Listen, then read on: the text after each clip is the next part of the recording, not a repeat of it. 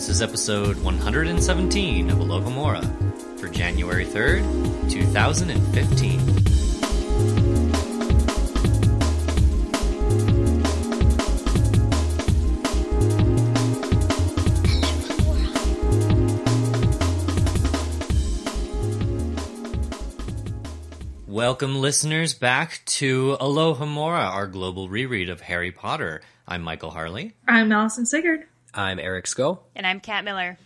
Guys, it's 2015. Woo! Hey! Yay! It's a new year, and with the new year comes the end of our read of one of the Harry Potter books. We are done with Order of the Phoenix. I think it's very, what's the word? Not serendipitous, but something of that nature. That, you know, we ended a book at the end of the year. It's kismet. Start fortuitous. The time lined up. Everything lined up very well. Yes, it all lined up very well. Yes. What are you guys looking forward to in the fandom this year? The most? Reading Half-Blood Prince and not Order of the Phoenix. Oh my! Order of the Phoenix hasn't. is such a good book. Bye-bye, Order of the Phoenix. I'm glad we've See you gotten later. over this one. Let's be honest. What, is Mean. is there any, because we don't get Fantastic Beasts quite yet, right? No. Right. Nope. So we don't get the West End play. No. So And we don't get the Wizarding World Los Angeles. We do get the casual vacancy, if That's that true. helps Oh. at all. And also, I mean, of course, Expo Patronum. Yes. Yeah. I was just going to say that. Ooh, yeah. So Looking which is, forward to that. Yeah, that's going to be awesome. this This is actually, correct me if I'm wrong, guys, but this is the 10-year anniversary of when Half-Blood Prince came out. Is it? Really? 04? No, 05, honey. Oh, right, 05. Oh my god. Oh my. It's 2015. It's already. only okay. It's only been 15 hours. Cut me some slack. Okay, all right. Half-Blood Yeah, Prince. Order of the Phoenix came out July 2005. Half-Blood Prince came out. Yeah, it did. July 16th of July, 2005. July 2000. So, Yeah. So Wow. this will be, as we're going through it, it'll be, these words will already have been 10 years on the page. It's crazy. This is the year of Half-Blood Prince. Yes. I mean, we do have a few things to get to before we get there, though. Yes, we do. Yeah. Yes. Like today, on this episode, where we are going to wrap up Order of the Phoenix with a nice pretty bow, and before we ship it out. And, of course, too, the big deal with, of course, what comes with a book wrap is also a movie watch. Yeah. We're doing our movie watch Saturday, January 3rd at 10 a.m. Eastern Time. There are many time zone converters listeners out there if you want to find out what 10 a.m. Eastern Time means in your time zone. But please join us because we watch the movie, but we don't actually watch the movie together. But we watch it together, but we can't stream it because that's not legal. But we watch the movie, we comment on it, and then we get together and we talk about what we watched. And we have you, the listeners, call in to give us your thoughts. And so we need you to make the movie watch a good, strong show. So please join us for that Saturday, January 3rd at 10 a.m. Eastern Time. But of course, you know, before we wrap up the book, well, I guess as part of wrapping up the book, because this is the book wrap episode. Anyway, we're going to go through some comments from the discussion on last week, which was, of course, the very last chapter, chapter 38 of Order of the Phoenix. And our first comment here comes from Skagai. It says, Order of the Phoenix is about demolishing Harry's foundations. Dementors destroy his idea of safety in the beginning. Umbridge destroys his home. Dumbledore destroys their relationship and therefore his key to all answers. Voldemort destroys his dreams. And Sirius's death destroys Harry's illogical conception that Sirius and all the ones he loves will always be there with him. The reason for this chapter's title is that this is the moment in the series where Rowling starts to make Harry whole again, and in the process wiser and understanding. That is the second war, making Harry whole. So you should feel unsatisfied at the end of this book. Harry has been shattered. Oh, that's nice. I liked this comment just because I like that it's a different take on what the chapter title means. Because usually we think Rowling's chapter titles are pretty straightforward in what they mean. So I like that there's a double layer to that idea. Because that also addresses the conversation that Caleb and Allison and I had last episode about how each of us left Order of the Phoenix, and I did say I left, and I continue to leave the book unsatisfied, but I think it is intentional, absolutely, like Skigai is saying.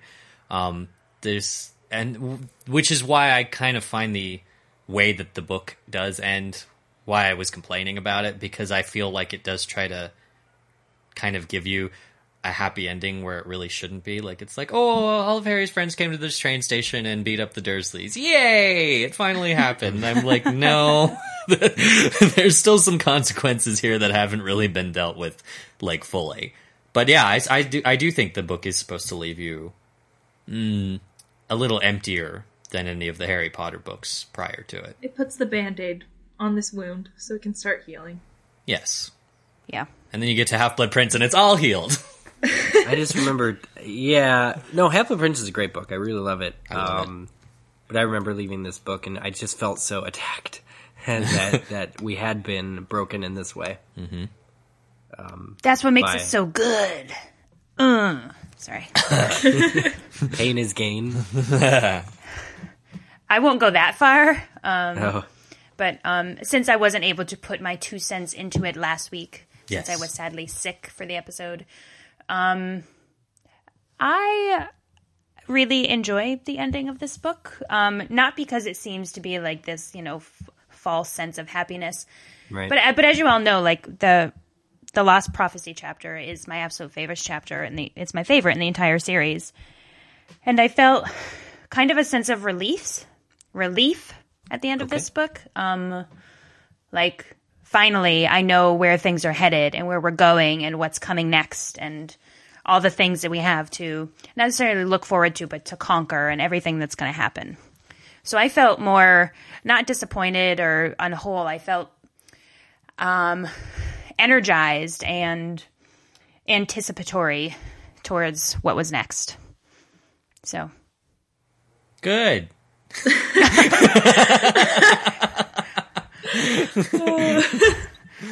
Well, I think the good news is that we would never have to wait so long for a Harry Potter book again. Yeah, that was the thing that I was, because there was, there were whispers that kind of the next book was already, in production, and there was that anticipation that we weren't going to have to wait so horribly long ever again, which was nice. So That's true. But moving on, our next comment here comes from Rose Lumos. She says, when it comes to Umbridge and the Centaurs, the way I always looked at it was as a mirror situation to the very beginning of the book when Harry and Dudley were attacked by the Dementors. Dudley also came out of the attack barely talking and looking quite traumatized. We know that Dudley was in that state because he saw himself as he truly was, spoiled and privileged.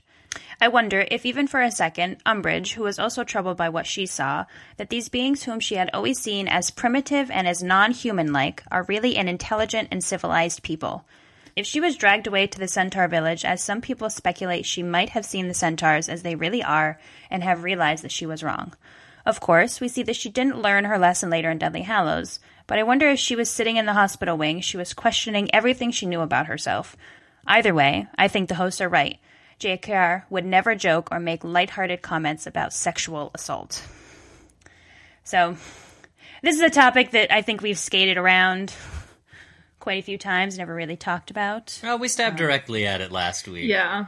I think we came to a pretty, our conclusion, like, the one in this comment from Rose Loomis was that, again, Rowling would never make that into a joke. Because the characters do laugh at it at the end. So we really didn't think, because she is so sensitive about, and, consciously aware of many issues out in the world. And yeah, I don't think that's it's not a joke that way. There's nothing funny about that. Right, so that can't be what happened because the characters joke about it. I do think that's a really interesting concept that Umbridge had a moment of self-reflection that was so repulsive to herself. I like it. I think it's uncharacteristic that they would drag her off and then show her all the inventions that they came up with and all the cool ways that they lived. We have an elevator, a freight elevator, because we can't do stairs. It's made out of ropes. Take a look. No. Well, I think just seeing that they're not like wild, maybe. Yeah. Is what this comment is trying to say. Like, they drag her off to retaliate for what she did to them. Like, there is no... If she doesn't get sexually assaulted, I'm surprised. Because they were very vicious about dragging her away. Mm-hmm. I would agree with that. So, the last thing that I think that they did was try and reason with her about why she's wrong. Because that's more of a sitting and talking thing. And that's not at all the impression that I got when they carried her away. Yeah, and I'm sure Joe is very much aware of the, mythology behind the centaurs. So, right. It's going to sound bad, but why would she have done it kind of otherwise? Well, we talked last week about that perhaps the centaurs are more kind of comparable to a Narnian centaur, which I think they are, in that they're off from the traditional depiction. Okay. Because it's not suggested that Narnian centaurs do that. They're warriors, just like these centaurs are, but they're not sexual beasts. It's not remotely suggested in that way. So, and Rowling has said, as we mentioned last week, that her on Pottermore, she talked specifically about vampires and zombies and Inferi, and how she was very careful about making different portrayals than had originally been seen in fiction before of these kinds of mythological characters. And if you listeners, if you've read Fantastic Beasts and Where to Find Them, which obviously you should because it's going to be a movie, there are sections where she takes a jab at mythology and says, Muggle mythology is wrong. This is actually how it is. So there are plenty of cases where she doesn't use the original myth, or she purposefully subverts the original myth. Well, maybe they made her a cup of coffee. Sat around and had tea. I'm sure just the shock of being dragged around by a centaur was enough to send her into a fit. So I like this comparison between Dudley and Umbridge, though. I think that's pretty on point for what's going on. Mm-hmm. Moving on from Umbridge to Voldemort. Our next comment here comes from Martin Miggs. You think he's a Muggle? he's pretty mad. Yeah, he is. It says, if Voldemort heard the prophecy and learned Harry had a power the Dark Lord knows not, how do you think he would react? I doubt he would realize it would be love, but would Harry have had some magical power of some sort? I doubt he would realize it would be love, but would think Harry had some magical power of some sort. Maybe he would attempt to avoid confrontation with Harry. Would he avoid inviting Harry to the forest to face his fate if he had heard this information? No. I'm going to say no. Just because Voldemort is so prideful and thinks he is the best at everything. So I think he would think that he could overcome Harry anyway. Yeah, I think so too. Considering Harry was 1 year old at the time too. Yeah. He may not have directly attacked him. He may have studied him for a little while. It would be like Harry being babysat by Voldy for a couple months. Oh, gosh. Until which time Voldemort decided that he definitely wasn't special and tried to kill him, thereby giving him the power the Dark Lord knows not, or giving him the special, scar and all of the magic that came with it. I mean, it's going to sound bad, but I understand where Voldemort is coming from. In this sense, he has been alive quite a bit longer than Harry, so I would feel like he definitely wouldn't avoid confrontation, I guess is what I'm getting at. Because he knows that no matter what power Harry might possibly have, he's older, wiser, more powerful. Yeah. Magic-wise, anyway. Oh, yeah, I mean, he's made a Horcrux for crying out loud. Even at that point, he is split the soul. It's that's like the wizarding equivalent of splitting the atom. If you've done that, you start to feel pretty sure of yourself. Yeah. Well, doesn't Dumbledore even say at one point that that's one of Voldemort's downfalls, is he underestimates other power. He underestimates anything that he can't do. Yeah. No, I agree with that. Yep, definitely. Our last comment here comes from Snatch the Snitch. It says, this is kind of a funny one, but a good one. It says, looking back on this book, I guess the series as a whole, I don't feel like Umbridge got what she deserved, in the books anyway. I was left unsatisfied. I'm glad she ends up in Azkaban for life, but I would have liked to experience something more as a reader. Her death, maybe? Honestly, there was a point when I wanted her to die more than Voldemort. Getting taken back by centaurs and traumatized just wasn't enough, especially since we see her in Deathly Hallows back to her wicked ways. Anyone else think she should have joined the Headless Hunt? This comment makes me think of, there's a meme floating around on the internet and stuff where it's Sherlock, BBC Sherlock, and the journalist who's in all pink, and they say, like, Moffat delivers what everyone wanted the end of Umbridge to be. I don't remember exactly what it says, but that's what it made me think of. I haven't seen this meme, but I wish to see it. I wish to see it. It's a good one. I think the thing that's most unsatisfying about Umbridge's fate, especially post Deathly Hallows, is that she's just in Azkaban, which is completely Dementor free now. So she's just in prison. Yeah. That's her sentence for all the horrible things she's done. So, and it is frustrating because they're post order, the fact that she does come back in Hallows, because it's that thing where you're like, oh, I guess we'll let her go because, kind of slap her on the hand and let her go. And of course, being who she is, she's just going to go back to doing exactly what she did. It's kind of similar to Rita, with Hermione being like, naughty Rita, you get to stay in a jar for a few weeks and then not write for a year, and then you'll be a good person. Which Hermione genuinely thinks is going to happen. So, yeah. And then of course Rita goes right back to where she started. But that's kind of real life, Yeah, absolutely. It's like a cautionary thing. Mm-hmm. It's like there are some, like as children, there's not much that they can do to Umbridge. Mm-hmm. Like I guess at the end of the book, you're just hoping that eventually they get her back. I mean, it does hurt though. Like Snitch said, to find out that she has not reformed following this incident, whatever it was. That she continues, I mean, aided by the anger of the Horcrux, of course, ends up becoming one of the foremost people who are backing the registration and all this other stuff in Book 7. So it is pretty sad to see that. But some people, like, you just can't change. Yeah. Mm-hmm. Especially, I was just furious when she shows up at Dumbledore's funeral. Oh my gosh. Like you have no place to be there, lady. Just, that made me so mad. I forgot that happened. Yeah. Yeah, that's horrible. If I was there, I would have been like, that's me smacking her. That was a very good slap. I want that on a sound effect. I want whenever somebody texts me, I want that to be cat slapping Umbridge. Well, there you go. I'm sure Patrick can make that happen for you. Okay. But there you go. That is our very last recap of Order of the Phoenix. Aww. Yeah, I'm the only one who's sad about it, let's be honest. There are better books ahead. One, yes. specifically. Oh, no. This next one. No. Okay, so then I guess we'll move on to our podcast question of the week responses. So the question, written by Caleb, was, we learned from Nearly Headless Nick that he stayed behind as a ghost because he was too afraid to move on. But was there more to it? Was there a more specific reason that might have kept him behind? A love, a purpose in life, or something else?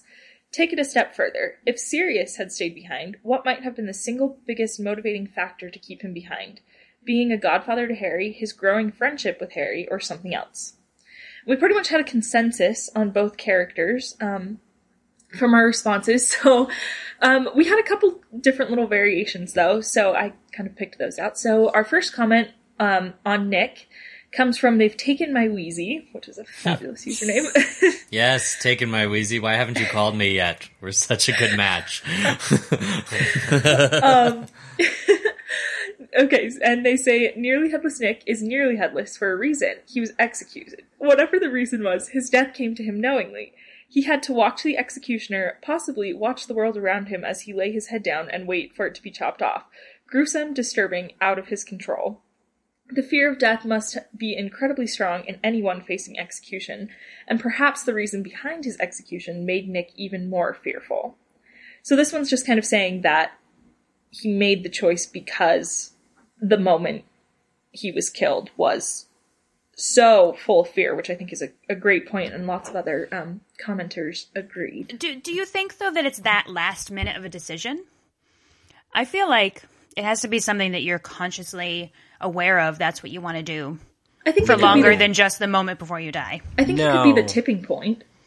No, the impression that I got was like, you don't know for sure that becoming a ghost is a thing that you can do until after you've died. That's my impression anyway. But you don't die. If you become a ghost, you don't die. You do die. A ghost is not a human being. A ghost is not a person.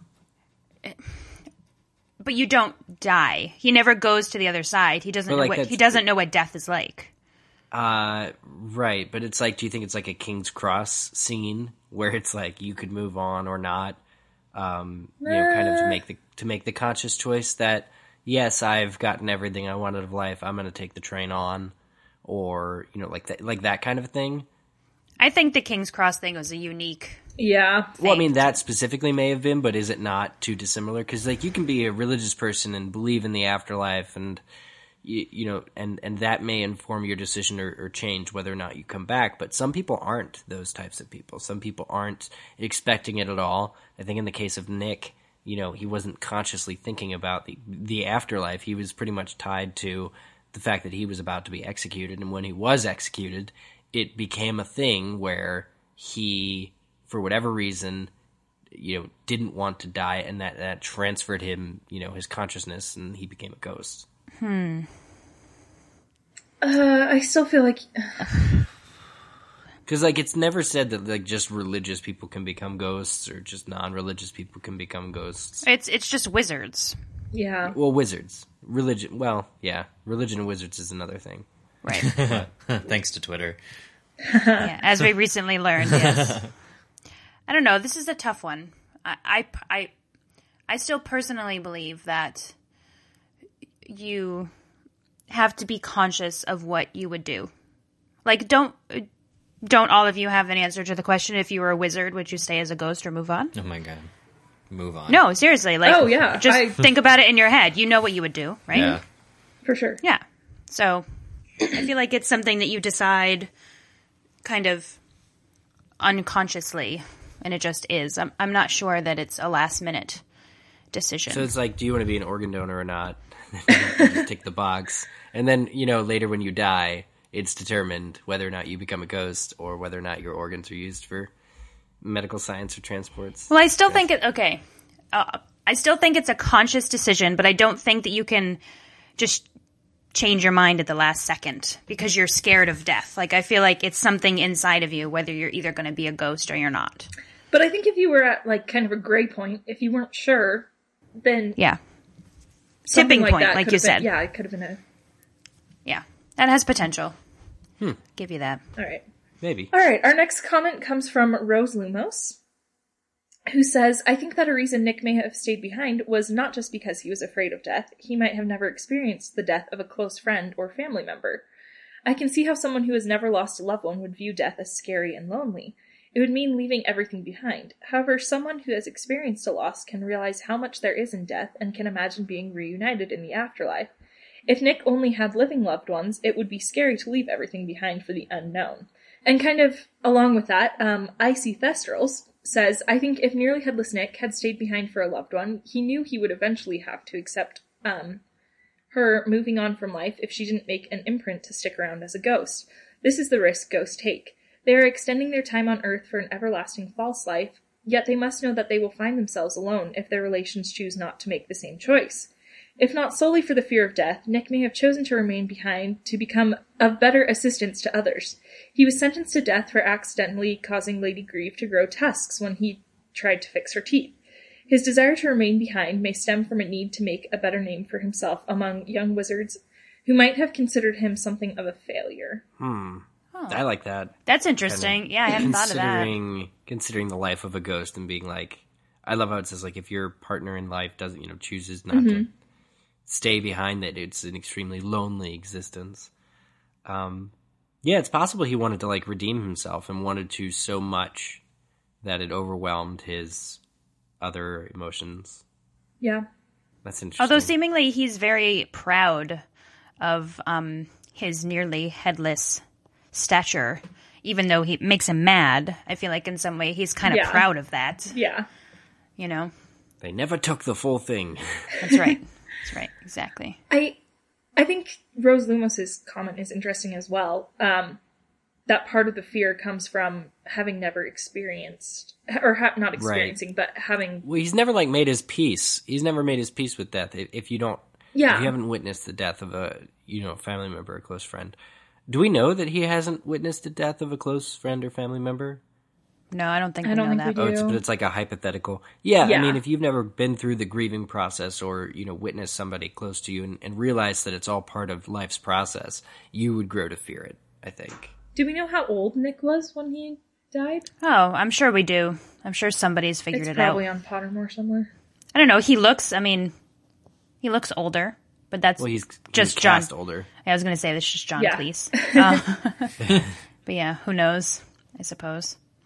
And it's funny because Rose Lumos's comment. I just a little personal story. Have had a few close people in my life die, but I still toil with if I were a wizard, would I come back as a ghost or not? And there's a lot of reasons behind that, but her, I can't say that her comment is 100% valid because just because you experience the death of somebody doesn't mean that you still aren't, a little nervous about the whole process. No, Right. well, I think the Yeah. books make that clear that if you don't have some fear of death, that you're a fool. Yeah. You have there's a healthy amount of fear involved when facing death, which Right. Harry will of course have to have in the final book. Listeners, if you haven't ever read this particular book too, which if you enjoy Harry Potter, you definitely should read this. Read Tuck Everlasting by Natalie Babbitt. That has informed my views on whether I would want to live forever or not in kind of a half-life. Very fascinating concepts in that story that tie in really well to Harry Potter. Good recommendation. I'm going to write that down. Yeah. So moving on to the second part of the question, where we're talking about Sirius, the second part of Rose Lumos's comment, is when we put Sirius into this situation, we can see why he would have moved on. He had lost so many people he knew that moving on would bring him closer to them. Besides, I think that Sirius has lived quite a sad adult life. He has either been a prisoner in Azkaban or a prisoner in his house since he was a young man. He hasn't had real freedom in 14 years. The idea of Sirius coming back to be a prisoner of life would not be appealing to him. Sure, he could have spent time with Harry and Remus, but in the whole history of life, that time he spent with them would only seem like a moment. The idea of being stuck in life long after everyone has passed on would probably seem like torture to him. I think that's a very, very interesting idea that Sirius would see this as being a prisoner Yeah. for longer. I think it's totally valid. Completely. Yeah. I love her, Rose Lumos classifying him as a prisoner, like both in his own house, and of course he's the prisoner of Azkaban. That's really cool. That fits so well. Props. Mad apropos. Kind of adding on to that again, is I.C. Thestrals again, who says, in the case of Sirius, I do believe he would want to stay behind for Harry if he made such a choice, but also for himself as well. His life was cut short when he was sentenced to Azkaban, and once he escaped, he was still forced to live like a prisoner with no freedom. As a ghost, I think Sirius would have felt freer than he had in his current life, believing he could, in a sense, relive his life for the better, even though life as a ghost could become a kind of prison. Depending on when a wizard must make an imprint, if they must do so before they die or if it occurs somewhere afterwards, Sirius might have been caught in the moment of wanting to participate in the war if it's the latter. Knowing the trouble ahead, he would want to be there to help stop it, as he tried to do for the Order. Like Nearly Headless Nick, he wants to be of help. For much of his early life, he was considered worthless by his own family, and since gaining a family of his own in Harry and Lupin, he would want to fight with them and help in any way he could. So kind of two different ideas. Would being a ghost make Sirius a prisoner, or would it make him more free? Both. No, like I do. I think both theories are completely valid. Obviously I think the prisoner theory suits Sirius more, but I do think that he would have a happy time as a ghost for a while. Not forever. That's true. But for a while. I could see him being fairly happy with that decision for, 100 years. And then Harry dies, and who's he have left? Yeah. I'm trying to think. Are ghosts do seem to have limited freedom in terms of the places that they can haunt. I believe that's regulated. Is it? We get it from Moaning Myrtle, at least when she mentions that the Ministry forces her to remain at Hogwarts after she tries and haunts Olive girl. Hornby. Yeah, for the rest of her life. And the Ministry seems to have some sort of control over where ghosts can be. I think that, I think that's a bit more if they become a nuisance to a particular individual, though. Yeah. But like, really, do you think that you, like, ghosts, like, being a ghost with, like, I lived never being able to travel the world. I'm now a ghost, so I want to go travel the world. Like, you really can't, by the evidence in the books, learn a whole lot, or, like, you don't have the same human desires once you're a ghost. Yeah. Necessarily. You have some, and it's kind of like, ghosts and portraits are often compared in discussion in terms of, like, who is what. And I know that's all been answered now by J.K. Rowling, but ghosts to me have always seemed like your essential character traits are probably still there, but you don't have the same drives that humans do to, like, see the world. You're kind of limited, in my opinion, to, you know, the reason why you stayed behind, and you're limited to do that. It's like, I want to stay behind so I can haunt somebody. That'll always be you. You'll be miserable trying to inflict misery on others. And I don't know what Nick's reason was for staying behind, but Sirius, I think he would be limited to a small, like, if he's just trying to see Harry through, which I think is the most likely reason he would stay behind as well, that would be kind of his mission. He would probably, like, stay at Grimmauld Place, and he would always be there to offer advice or whatever.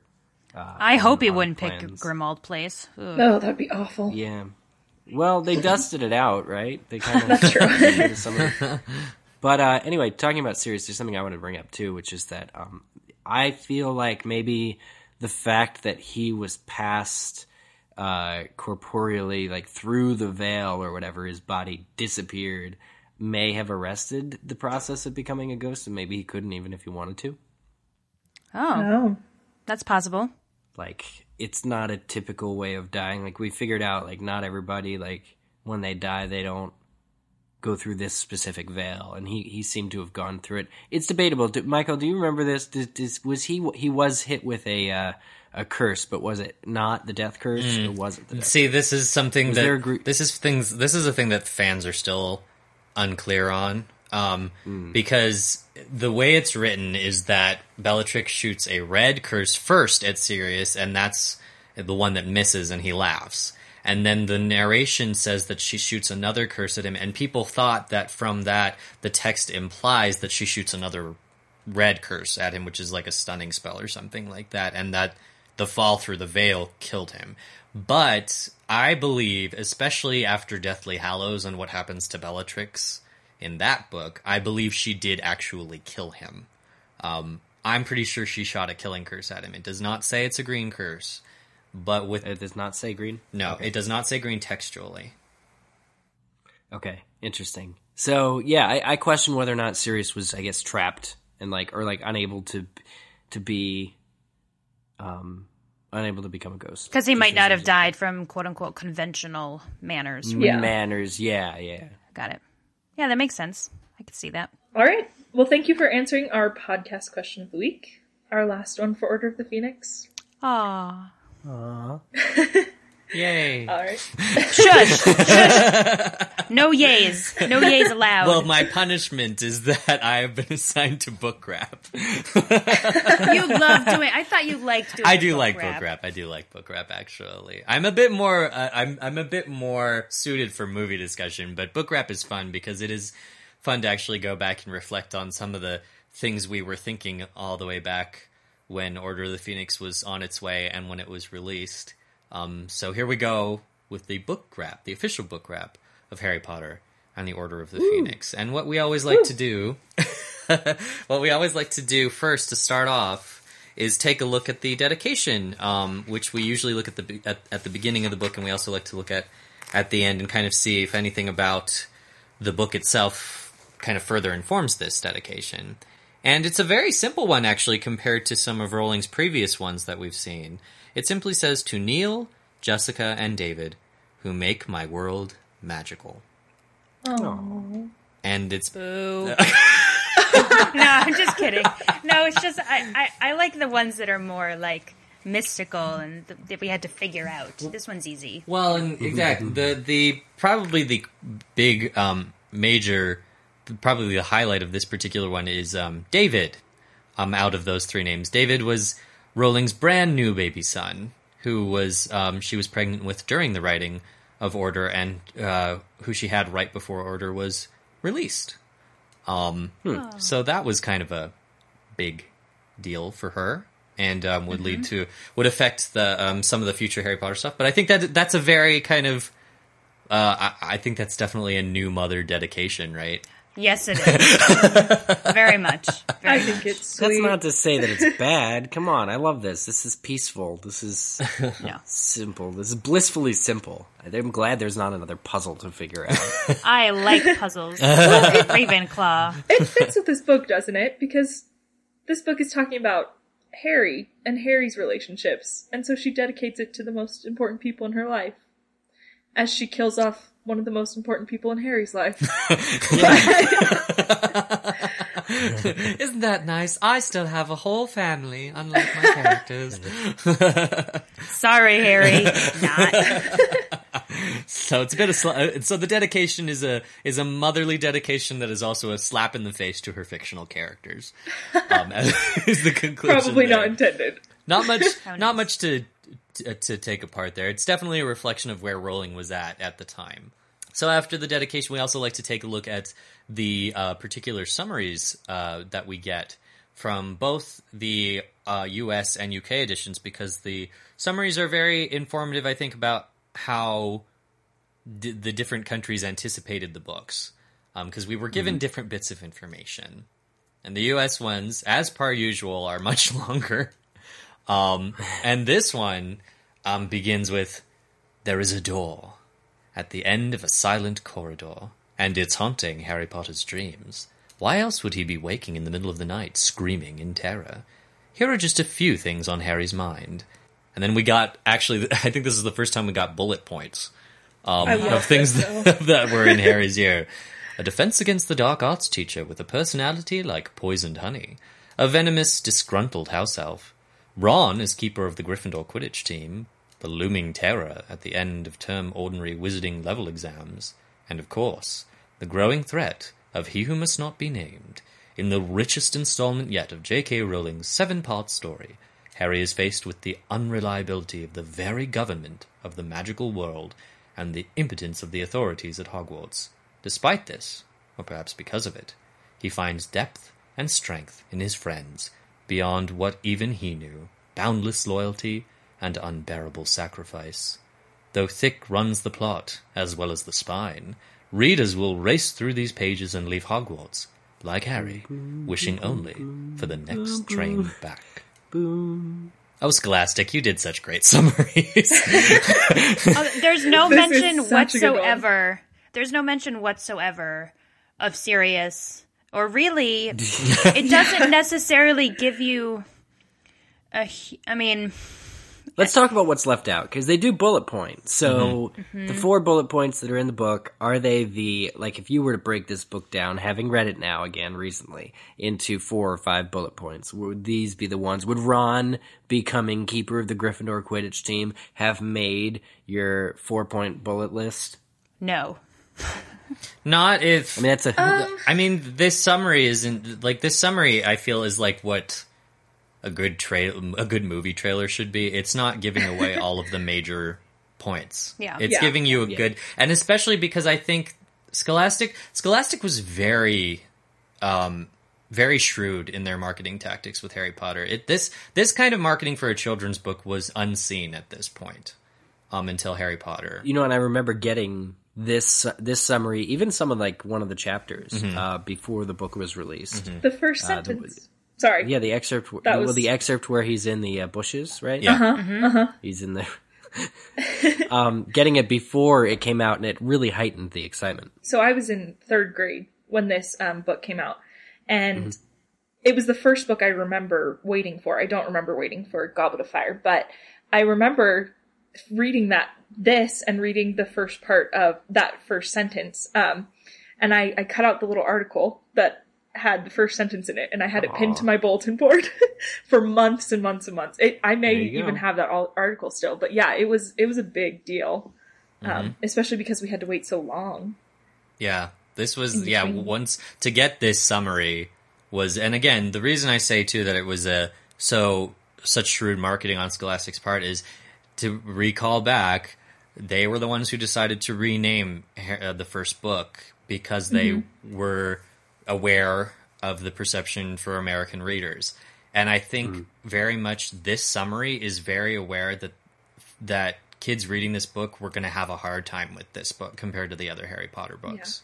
Because this really hypes up the suspense and action of Order of the Phoenix. Like, there's a new Defense Against the Dark Arts teacher. Quidditch. There's going to be more Quidditch. There's testing and there's unreliable government. And it's exciting. Kids, read this exciting book. And then it's going to take a while. Like this book, it's going to take a while to reach that point.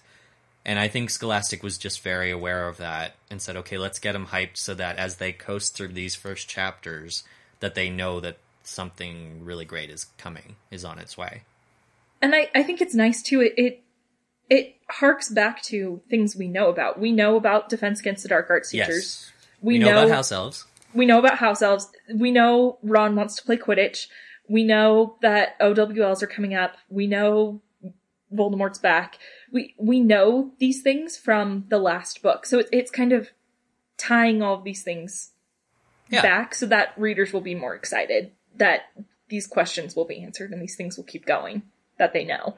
I do remember when I first read it, my heart absolutely broke when I read the line, a defense against the dark arts teacher with a personality like poisoned honey. And I was like, no, I want another good one. Yeah. It's so long since we've had a good one. That was so disappointing to read. And then I was especially surprised, I remember, when I read it and it ended up being a woman. And I was like, oh, interesting. Yeah, I thought that I was surprised by that as well. I wasn't. You know what this summary, sorry, Eric, this summary at all doesn't read to any of the really emotional turmoil that happens in this book. Harry has a crappy year. There are times when he wants to rip his friends' heads off. There's lots of yelling. Crying. He's... Yeah, no. Yep. Yeah, well, and I think it heightens those kinds of emotions by, like, unbearable sacrifice, boundless loyalty, a screaming in terror. Like, they really just injected those things that really aren't quite that with just a bit of oomph. So yeah, there's definitely quite a build-up in this summary. But it was a summary that was very much talked about, I think, unlike any other Harry Potter book summary up to this point. And then over in the UK, what they got was... Harry Potter is due to start his 5th year at Hogwarts School of Witchcraft and Wizardry. His best friends Ron and Hermione have been very secretive all summer, and he is desperate to get back to school and find out what has been going on. However, what Harry discovers is far more devastating than he could ever have expected. That's so lame. You're welcome. I would not read this book if I picked this up. So they got the first chapter and through the veil, basically, in this description. It's and the hardcover that I've got here, because I do have the British hardcover. It says it kind of the little bit on that's expanded is because the last line is a bit different. It says, however, what Harry is about to discover in his new year at Hogwarts will turn his world upside down. And then it says, this is a gripping and electrifying new novel full of suspense, secrets, and, of course, magic from the incomparable J.K. Rowling. And that's it. Ooh, incomparable. That's true. So, and yeah, that's pretty much all they got was, guess what? Harry's going back to school, and there's secrets to be discovered.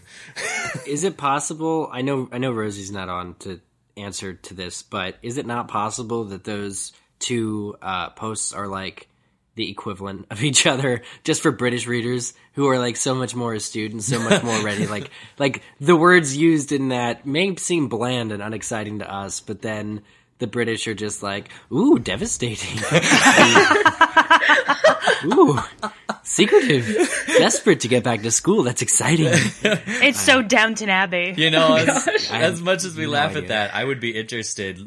I know we have quite a few listeners in the UK and Europe. The European and UK listeners, please let us know what you thought of this summary, because it is interesting to know. Because again, just as much as Scholastic was very shrewd and on it with their marketing, I'm sure Bloomsbury kind of knew what was on their hands.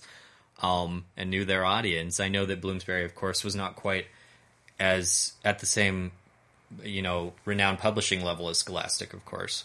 But they've been doing this for a while now. Yeah. So. Yeah, and I mean, the U.S. uses phrases like looming terror, and unbearable sacrifice, and those are like buzz phrases that, hook us. The UK seems a little lacking in that. Well, I think we've said this before, is that Americans need that stuff to get excited. Yeah. And, Brits really don't, because Americans are stupid. Well, there's absolutely nothing. There's nothing deceptive about this summary. No. Like we were saying, like the way that, like you said, Kat, how there's no... rather than just put the kind of emotional turmoil in the U.S. summary, they've just injected it with hormones. Versus here in the UK version, they're like, oh, there's, like Eric said, devastating secrets. And that's kind of the extent of it. So Scandalous secrets at school. Who would have heard? Who would have thought? Intrigue. Deception. I just want to say we're not making fun of them at all. No, not at all. We're really making more fun of ourselves, UK listeners, because as we pointed out in the past, Scholastic was very aware that American children readers were kind of derpy and needed a lot of encouragement to read these books. There's a word from the 2010s. 2000s. So a little history about Order of the Phoenix. We wanted to start off by talking a little bit about what Rowling was up to and her state of mind at the time. Rowling has stated, looking back on Order of the Phoenix, that she would go back and edit down the book further if she was able to, saying that it was too long.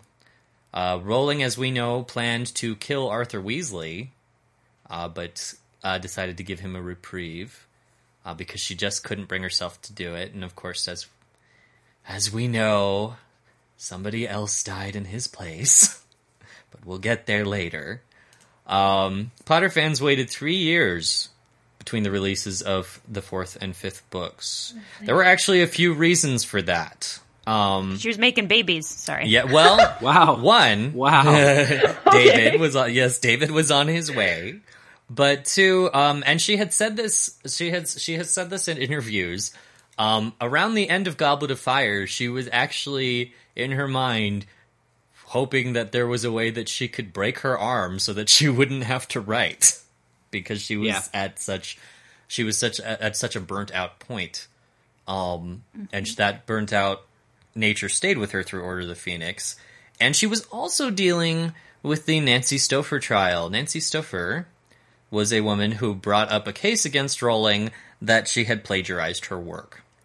Nice try. Yeah. What happened in the end, of course, was that Miss Stouffer falsified most of her documents.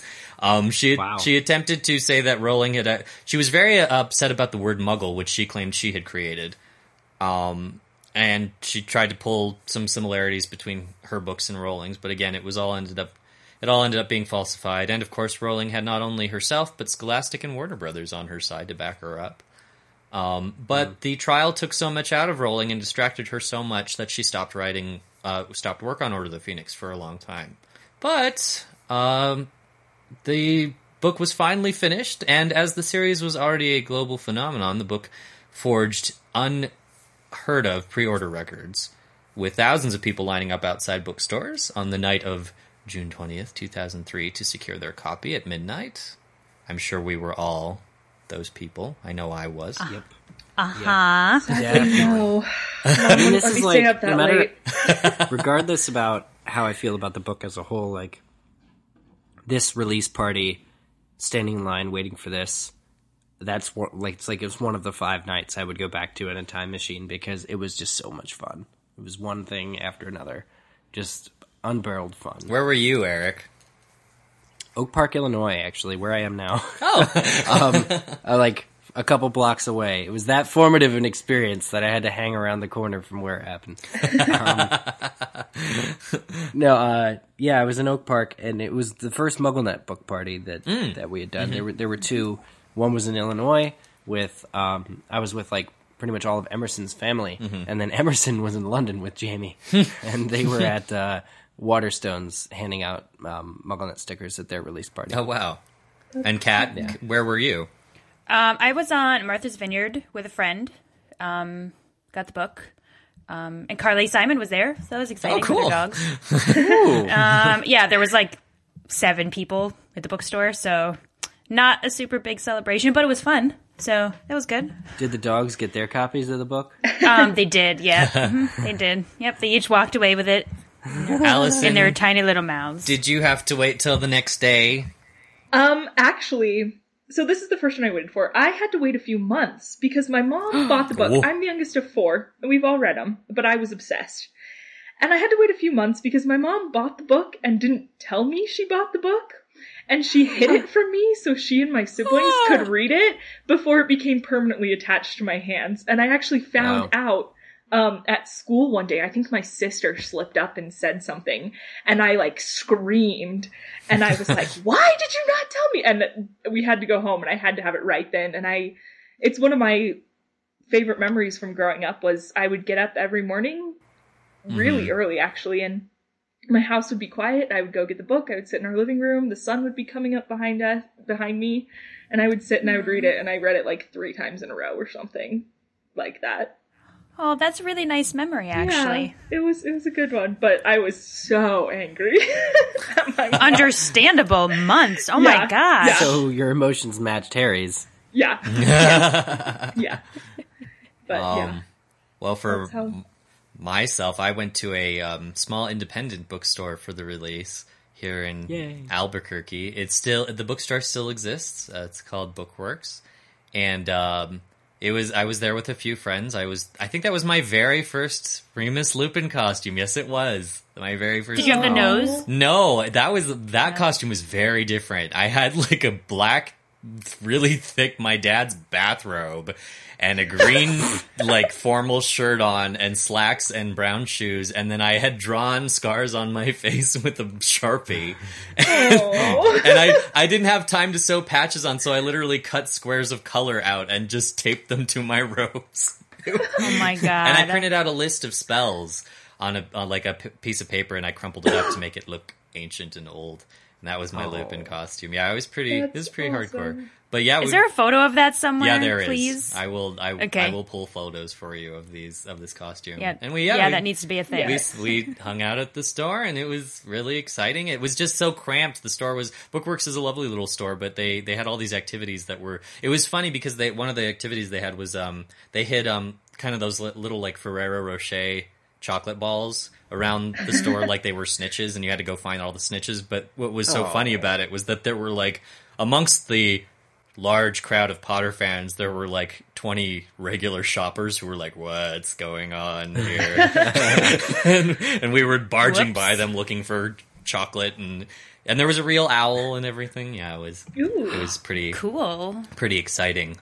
So that was my Order of the Phoenix experience, and then but despite now the big thing with Order of the Phoenix, of course. Just as with Goblet of Fire there was a huge, but Order of the Phoenix on a much larger level. There was a huge security contingent around this book. Right. As Cheryl Klein has discussed with us when she guested on the show, there were some major things that she had to do to get the book over here.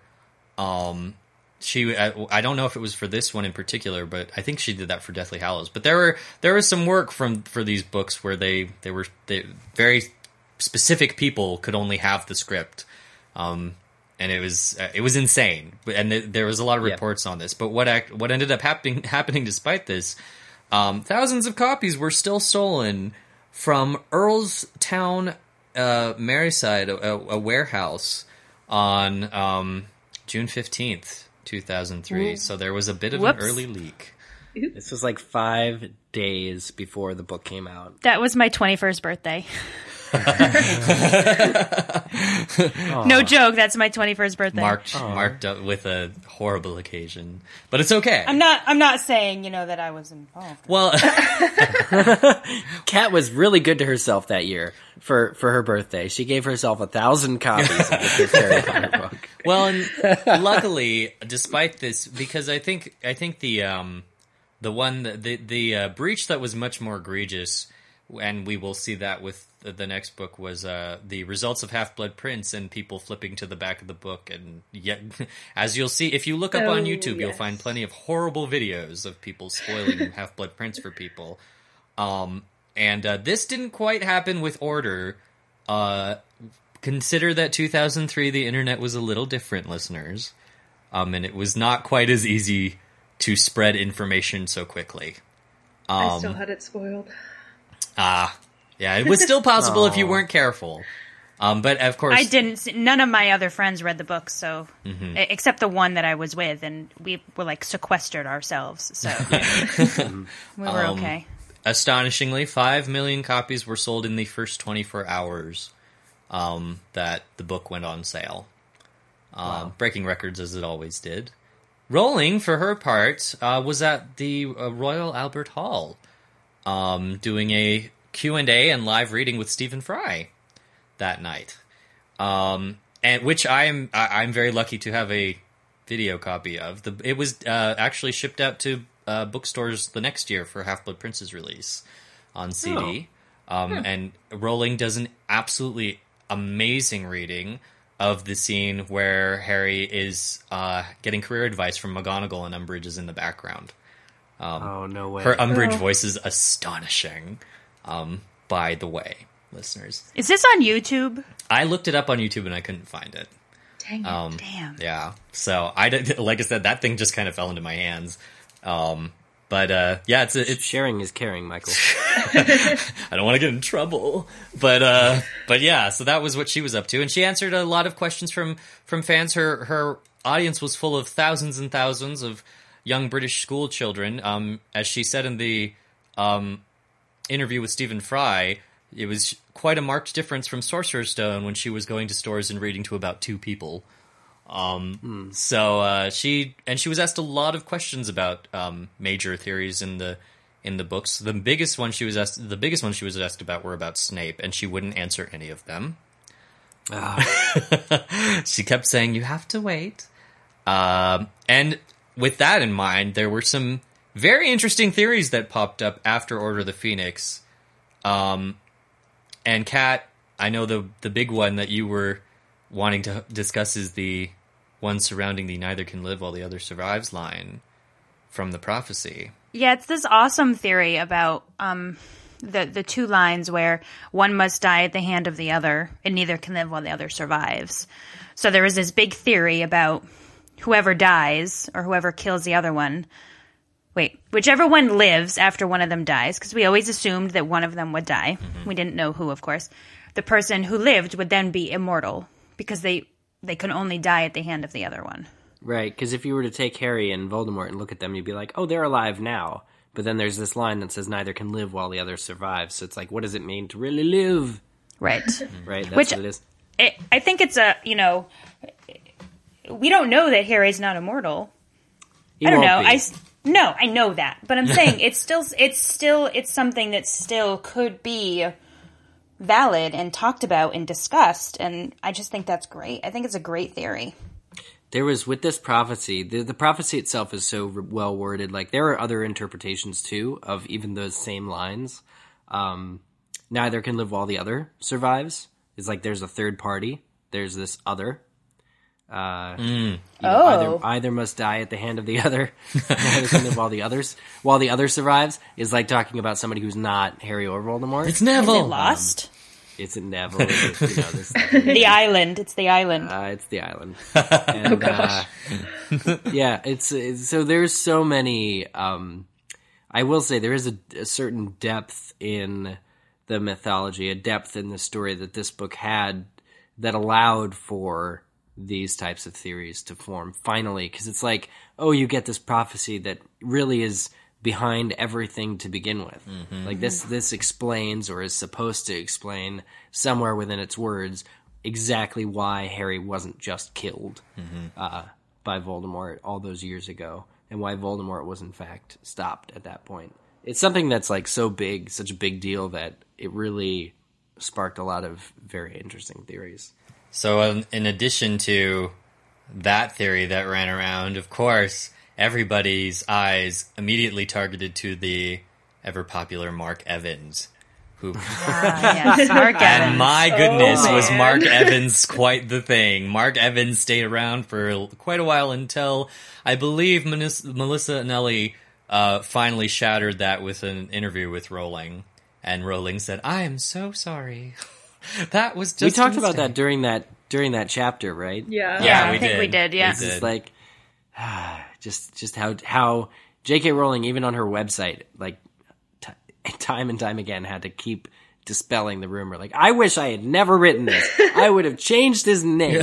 It snuck past me. She should change it for future editions. She should People have still just think had she's it lying. changed. People still think that there was totally another Mark Evans. So, like a thing behind him. Yes, and that quite threw the fandom into quite a turmoil for a while, until that was confirmed about what the real meaning of that was, which was of course nothing at all. Well, you know what's funny about that though? Now that I think about the latest batch of Pottermore stuff that was released, is the fact that the Railview Inn that they go to is in Cokeworth, where Lily Evans grew up, and Snape, and like so in the first book she has them going to the Petunia's hometown basically to escape the letters, and so the idea of having like relations nearby you or whatever appealed to the Dursleys. Yet there's this Mark Evans who has the same surname, and he's like just a block away from where Harry is currently living. But oh no, that's just that can't be the case. That's crazy. It sounds like you're on that team of people who doesn't quite believe it. No, I don't know. I don't know what to believe anymore. And in the world of the fandom, thanks to this book, and I actually talked about this on the final live audio fiction show, which listeners you should go watch on YouTube. It's up there if you haven't seen it yet. But there was an absolute explosion of Harry Potter fanfiction, especially with the Marauder genre, thanks to that one scene we got that was a flashback. MuggleNet's own fanfiction site would start in the next year, in 2004, and would be absolutely deluged in Marauders fanfiction, which it still is. So that was a major turning point in the fandom. I think this book really set that off, because this was the first kind of definitive exploration of that generation. We actually got to see them in action. And that's when the internet really kind of exploded too, because that was my my last year of college, and I remember that they had internet cafes back then, so you could go in and like rent some time on the AOL, like beep, beep, beep, beep, beep, beep, beep, all those weird noises that it used to make, and like I'd be like, "Mom, I have to check my email, okay?" And it was like 2 little emails from nobody. They were like spam. But yeah, I remember this time very fondly since I was older. Well, yes, I remember a time before the internet, and I remember how much it changed when the internet really exploded. And in this same year, we're going to say something that some of you may not even understand the significance of, and that word is MySpace. Oh, gosh. Whose space? Who? Your space? MySpace, of course, came along as the pre-Facebook, but very different from Facebook, and the way that things were shared was absolutely phenomenal. And so that did allow for a lot of Harry Potter related things to be shared on the social media platform, which was kind of the first time that was happening. They tried to make a comeback and failed. Yeah, no. Bye-bye, MySpace. Sorry, MySpace. You're done, sweetie. I forgot I had a MySpace. I gotta see if that's still around. MySpace at least has Justin Timberlake, so there you go. But the other big thing was that 1 year later, we would also get, in the interim between Order and Half-Blood, we would also get Rowling's official website, the pre-Pottermore. Yeah. Loved it. And So good. you guys, if you weren't around, get yourself to the Internet Archive's Wayback Machine. Oh my gosh. And go It's back brilliant. to this amazing website that existed where you would, the homepage was a facsimile of Rowling's desk, scattered with gum wrappers and papers and coffee stains. And you would click on all the different things to go to different sections. And some of those sections were dark marks like Pottermore has now, which you had to click to see all of the amazing information. Kat misses those days. The door was was the just- greatest thing.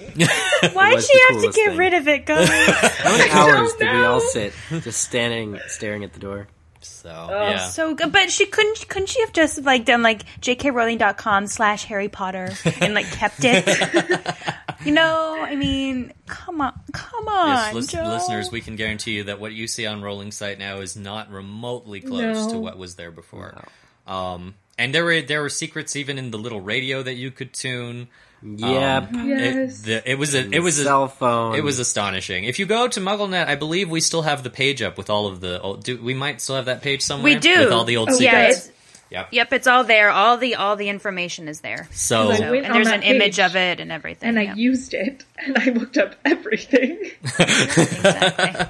And to also worthy of note, Harry Potter was just exploding in pop culture as well. And I just had to share one of my favorite personal commentaries on the Harry Potter hysteria.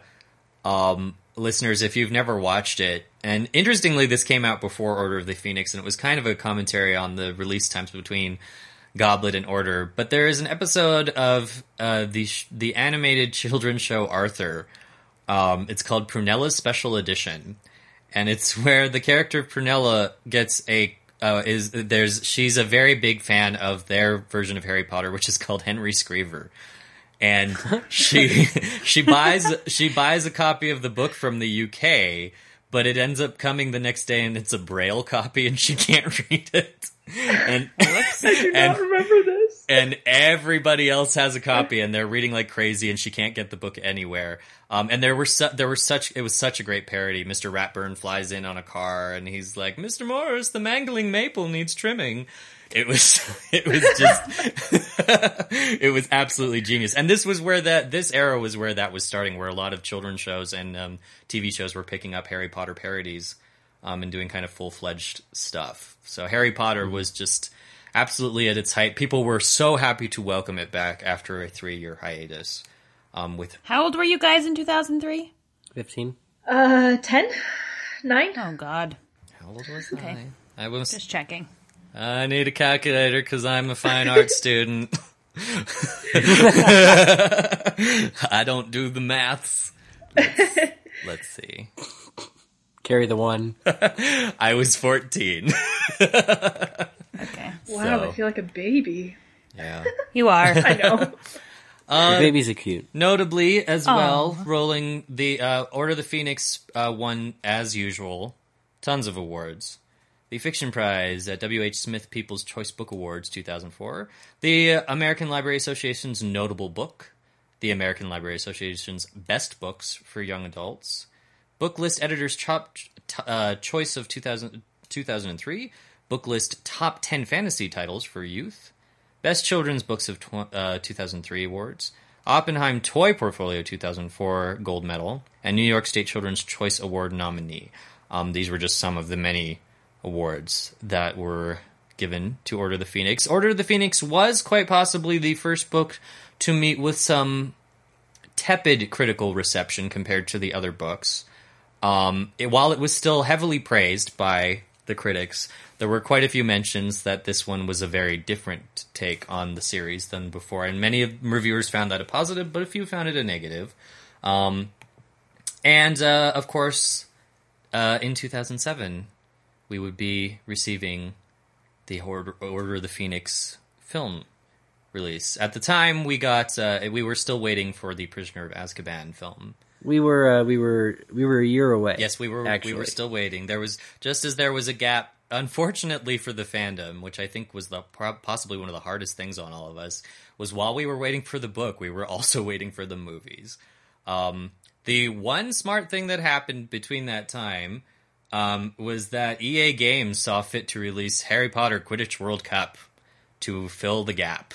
Thank God for that. Gosh, was that was that game that old? Yeah, it was. Because that is like my favorite game for PlayStation 2. Yeah, that was an amazing game. So yes, at least we got Quidditch, the Quidditch World Cup, which was very loosely based on Quidditch Through the Ages. So we still had some gaming to do, at least in the interim. And I believe around that time we also got the Harry Potter Lego creators. There was a Lego Harry Potter game before Lego Harry Potter, you guys. So we still had some things to keep us busy in the interim, but it was a quiet 3 years actually for a while. Was that when Fantastic Beasts or was that earlier?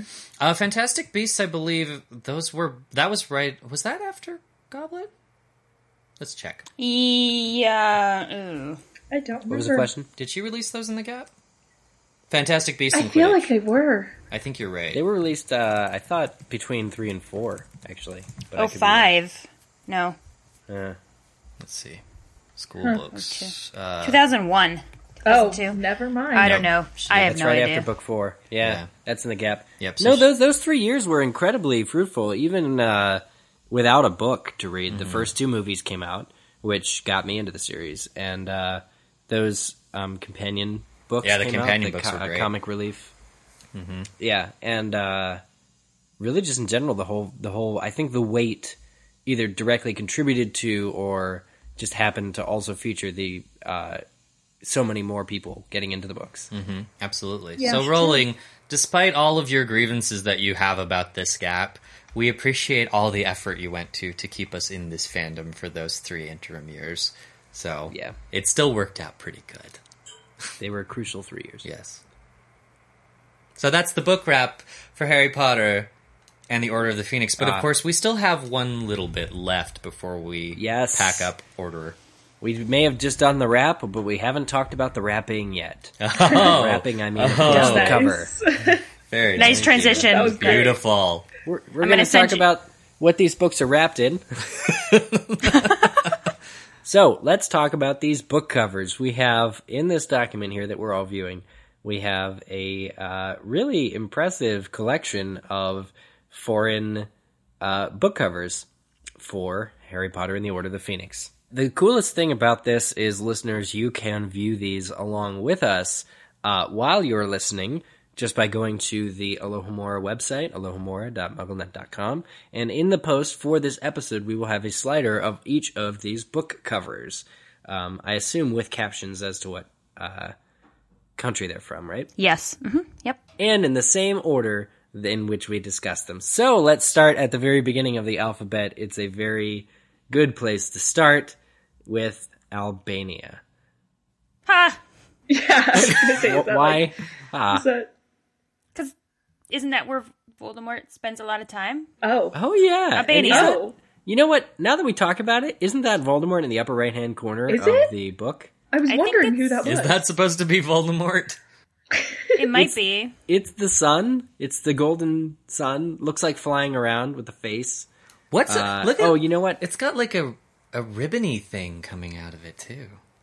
Sinewy Which is- kind of Look, like... what is that thing at the bottom right corner, you guys? I don't know. What is? It's an old man. What is that? Centaur? No, because it Grub? only has 2 legs, right? It looks like it's like. Grop? That we can see.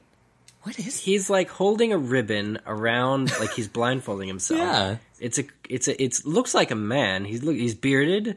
It's a humanoid feature. It looks like on the left side there's a partial one because we can't see the full cover, of course. Only Oh the- yeah, there's another one on the other side. Is it just like That may be something that typically is like an Albanian thing, where it's like these are like the weavers. There could be like 2 men who are like the weavers of stories that just appear on book covers. in Albania.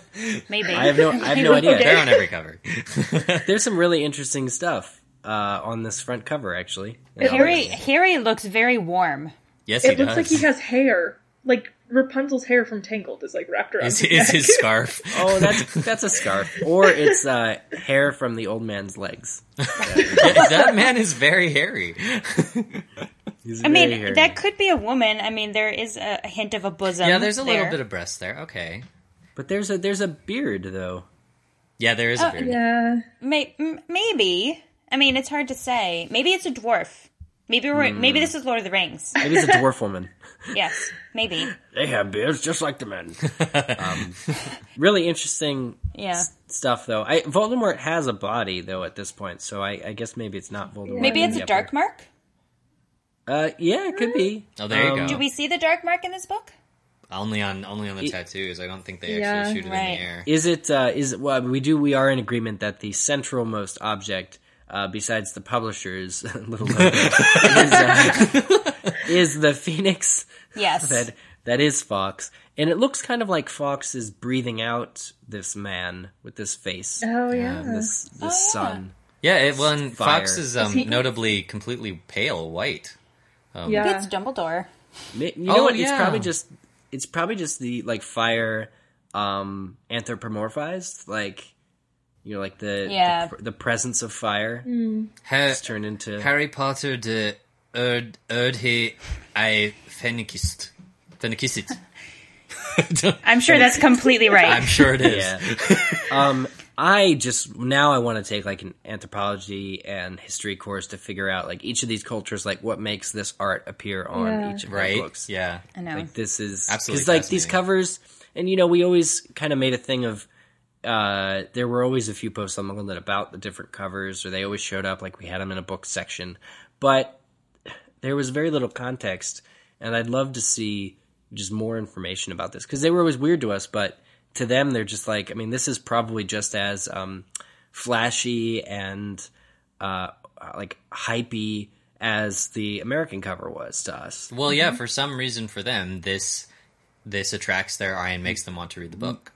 Yeah. So yeah. Yeah, because a lot of it, as listeners, if you make sure and listen to the show where we interviewed Kazu Kibuishi about the new American editions, paperback editions of Harry Potter, because we had some great discussion about what goes into putting these covers together. It's quite a process in itself, almost as long and big of a process as writing the book. That was like 40 episodes ago. Oh my god. Oh, wow. Yeah. Because he joined us for the Goblet of Fire Yeah, chat. he was here for the Goblet of book Fire wrap. book wrap, yeah. Well, let's move on to China, which I think is a really quite cool cover. Yeah, good job, China. This is a good cover. This is a nice good one. job, China. China probably gets an award. I think so what we're looking at is a thestral. Oh, I thought it was Fox. That's a cool festival. Like, actually- did they change the It's a scaly, translation? yeah, right. Like, wow, Phoenixes are really messed up in Asia. No, it's very. I think it's definitely a thestral. It looks like a Oh, dinosaur. I see a hoof now. Looks like a dragon. Yeah, it looks like if Yeah. It looks like a dragon. looks like kind of, Norbert. but the thestral is kind of looking down on the Hall of Prophecy, where Harry is with his wand doing Lumos, lighted tip, and a hooded figure, which could be Voldemort. It's probably Lucius Malfoy. Is hooded figure. Hooded figure is waiting for him on the other side of the on the shelves. And this is very clearly like watercolor art, right? Like that's just the medium. It looks like that is the medium that was used. And it's really smooth and really like the use of color on this cover is fascinating. You know what kind of gets me is that it's all buried under Hagrid's hut. Yeah. That's like the weird aesthetic choice here, is that they took a picture of Hagrid's hut from the movies. Yeah. Well, if you notice too, in the bottom right-hand corner is There's like that the logo. American HP logo. font. Yeah. Yeah. Yeah. Yeah. And then the only actual like English letters are JK on the front. Yeah. Yeah, we can't I don't even see read that. this Where's one. The Oh, prophecies JK. are Yeah. huge. I mean, you could try. No. Hagrid's no. hut. So the mystery is underneath Hagrid's hut. What's underneath Hagrid's hut? That's pretty cool. That you could if you were not informed as to what book this was or what series this was, you can make certain guesses as to what the book would be about.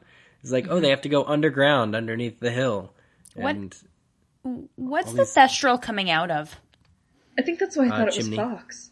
Is it a pensieve? Like, because it looks like there's a person standing in front of it. I Could be a can't. cauldron? Could it be It could be a cauldron. Oh, that could be like Harry and Dumbledore looking into the Pensieve, maybe? Yeah, that's what I was thinking. There's kind of like a faded... Because I think there's like two bodies. If you look at what would be the first thing's body, it's like a green blob. And then...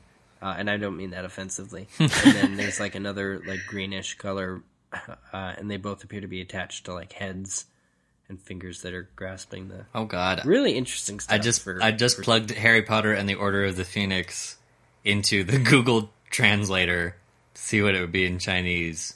I'm so sorry, listeners. Ha li bo te yu feng guo hang she sun su.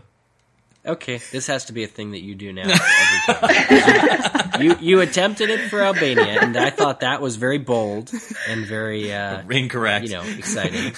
But now it's a thing that you do. Yep. So thank you, Michael. The guest on our very first episode, my best friend Hope, who's the one who actually got me into the Harry Potter novels, she speaks Mandarin, and so I'll have to ask her please if she do. knows what this says. And if that pronunciation is even remotely correct. Yeah. I'm so sorry, China. That's a lot of people to apologize to. That is. You're going to have to shake each and every one of their hands. Get on that. Good luck. Next country, of course, we go to Denmark.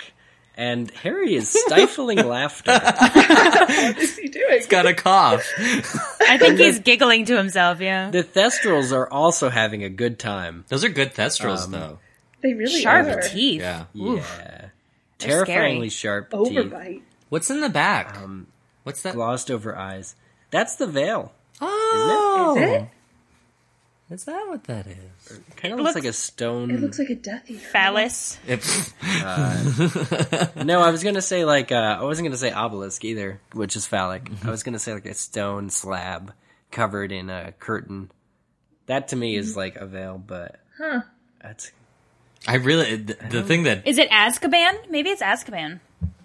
I think it's the veil. That makes sense. It doesn't look... It looks like a stormtrooper helmet. or Darth Vader's helmet. Darth Like Vader's it's helmet. not very veil-y looking. Is it a Death Eater? Is it one of the Death Eaters in there? Huh. Maybe. I will say that despite like our interpretation of it looks like Harry's stifling laughter. The colors used are very dark and very cool. Yeah. Again, keeping with the American. I mean, not keeping with, but in addition to the American, using the color of blue to show a certain coldness. These colors are not warm and inviting as perhaps previous covers had been. But brown is a warm color. It's very Earthy. Brown is earthy. I know we have listeners from Denmark, and I want Denmark listeners, please explain to us what you feel the symbolism is of Harry covering his mouth. Because to us it looks like he's either giggling or he has a cough. But He could be whispering. that's what I was... Yeah, I was gonna say. Is it supposed to be representative of all the secrets in Order of the Phoenix? Is that the idea? Secrets will be revealed. Yeah. Harry Potter og Phoenix Ordenen. It's probably like... I'm not even going to pronounce it. Harry Potter Harry og Phoenix Ordenen. That's By Gyldenhall. by Gildendahl. Jake Gyllenhaal wrote this Jake book. Gyllenhaal. Let's move on to... Oh yes, let's Finland. please. I love these covers. Oh my gosh, this is probably one of my favorites. They're so great. They're so good. This is amazing. In particular... Because In particular, Umbridge is probably... This is like the...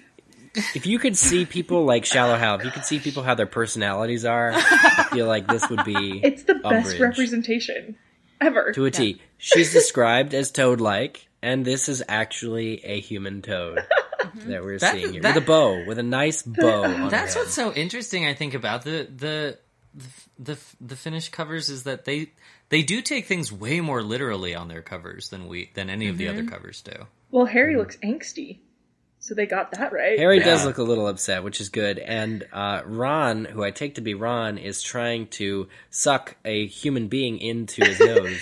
That's James. It's James Who's Potter. trying to get rid of it? Oh, it's...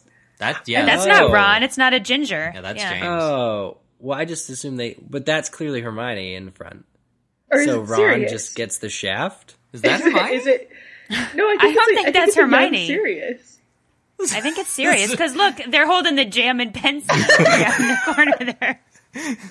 It So says they're holding the Pensieve. Okay, so it's Sirius with... It's the Snape's Worst Memory, where Snape is hanging upside down. Yeah, Yes. look Yeah. at Snape in the And- background. He's like, He has the expression when the Peanuts gang sing. yes. They have a Yes. giant O in their mouth. Oh, yeah, Oh, look, I didn't notice Umbridge has her hand on Harry's shoulder. Yeah. yeah. Her claws, her slimy Her claws. talons on Harry's shoulder. Michael, you want to try the title? Harry Potter's Phoenix in Kilta. There you go. That's probably pretty accurate. It looks like the it must continue a bit too because you can see a bit of the wand. Yeah, that James is holding. Yeah. Yeah, so I wonder if it. Oh God, I wish we could find the full version of these covers. Full jackets. Yeah, the full jackets. I like that Harry's wearing a beanie, too. Yeah, it's super cute, right? To distinguish him Harry from the James. hipster.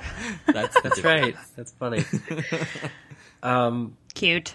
Yeah. I just Okay. like that the Pensieve says Jammin. I mean, it says something. Jammin. It looks like We're jammin'. Jammi, and I just Yeah. assume that there's an NG at the end. That's all. Jammies. Jammies. Oh, it could be jammies. That's true. Jammies.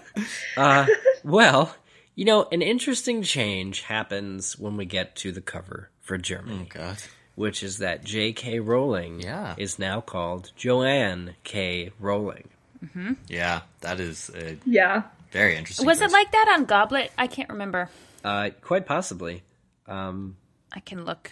Perhaps something about it dictated that she needed to use her first name Yeah. or needed to use a female name to signify to the people that it was a female author, something like that. Or maybe it would just be better received. Not sure. Looks like yep, her full name is on Goblet, too. Yeah. I mean, imagine it would be the same throughout the series, but not across country lines it changes. Yeah. Interesting. So, this is actually one of the most... I like this cover a lot. It's in the circular room. There's very little that's abstract. It's the circular room with the 12 or 13 doors. Harry and his friends are all... What do we call them? The Dream Team? Are all, kind of looking up ahead to a door that has opened. The Phoenix is casting a shadow. Which is so inaccurate, it's not even funny. Because you would not get that shadow from that light source. I'm just saying. You definitely wouldn't. I don't know, true, it's a yeah. bright light. It's a bright... It's magic. But it's coming but the wrong look, direction. Oh, yeah. Well, it's I'm absolutely... gonna say, Kat, you're the photographer, so I'm going to say you're probably right. But But it's pretty, though, isn't it? it's pretty. It's pretty. It's pretty. I really appreciate Harry's one raised eyebrow. Yeah. He always looks That like just that makes on me the laugh. German covers, doesn't he? He's like sassy, He like does. Harry cut out of a block of wood. Like, His hair looks less like worms on this one, though, so that's good. Yeah. It still looks If you green. covered... Yes. But That's the tinge of the room, I think. oh, okay. this is a good cover. I really like the way that they, even though the lighting is wrong, as Kat's pointed out, I really like the perspective of the circular room. That's really cool. Yeah, me Yeah. too. Harry Potter und der Orden des Phoenix. Yeah. There you go. That was very angry. I was Good so job. angry. It was just like the book. That's true. That's true. And interestingly, we get over to Italy. It's the same. And Oh my Italy- God. What are you up to, Italy's Italy? If this is correct, Italy's cover is quite similar. It's almost the same image as Albania. And it's impossible to say which came first, because, we just don't know. But Italy and Albania appear to share a similar cover, with the only difference being the wording of the actual title is in a different language. Whoa, wait. How close are they to each other? They're the same. Yeah, they're No. I meant in the world. Yeah, that was what I was saying. They're the same. No. I don't know. Oh, it's only an hour flight. no. So I guess it makes sense that the covers are similar. Look, though, there's like writing on the... There's some like weird, kind of almost transparent letters in the background on the frame, inside the frame of the... Oh, yeah. I don't think... Were those on the... Yeah, those aren't on the on the Albanian edition. And what is that thing under the double T? Oh, that's the end of the... See, it looks less like it's coming out of the Phoenix, the little sun, Voldy. Yeah, the Phoenix thing. has moved a little bit. That's weird. So they would have, like, access to, like, the different layers. They, like, took all the objects and pulled them apart slightly and added, like, the smeary letters. I guess so. Huh. No, I think the Phoenix is in the same place. It's just the lettering. Oh, no, you're Is right. that a different? Yeah. Takes up the You're gap. right, yeah. Yeah. That's very interesting. It looks more like an Italian cover because, actually, no. Because if you look at the Goblet of Fire Italian cover, this is the one that had the little mice on it for the first one. The style doesn't really fit with the other Italian covers. Or maybe it does. I can't decide. But they're in the same region of Europe, so that makes sense. Harry Potter e l'ordine della Fenice. Nice. My brother-in-law speaks Italian. I know. I feel like there's so many people I have to answer to after this is over. I know. Michael is digging his grave. Yep. But, no, I think you're doing fine. If I could guess, I'm glad I'm not you. Japan now. Oh, I like this. I love these covers. Japan has a really amazing... I would love to see the rest of what Japan has done, but this is a very cool shot of the silhouette of clearly Sirius wandering about London, or being sort of a lone wolf that, you know, in the background is either the advance guard who's coming to bring Harry to his house, or... You know, and in the background there's Thestrals and stuff. I think it's everything because look, like you have clearly people in the phone booth in the bottom right corner.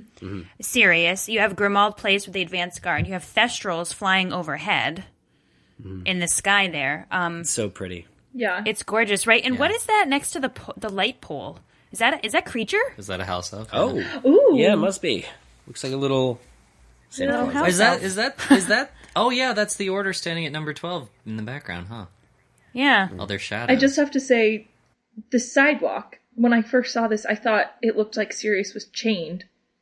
Like the dog was chained too. Oh, yeah. But it's the sidewalk now that I look at it again. But I was going to be really excited about that symbolism. Yeah.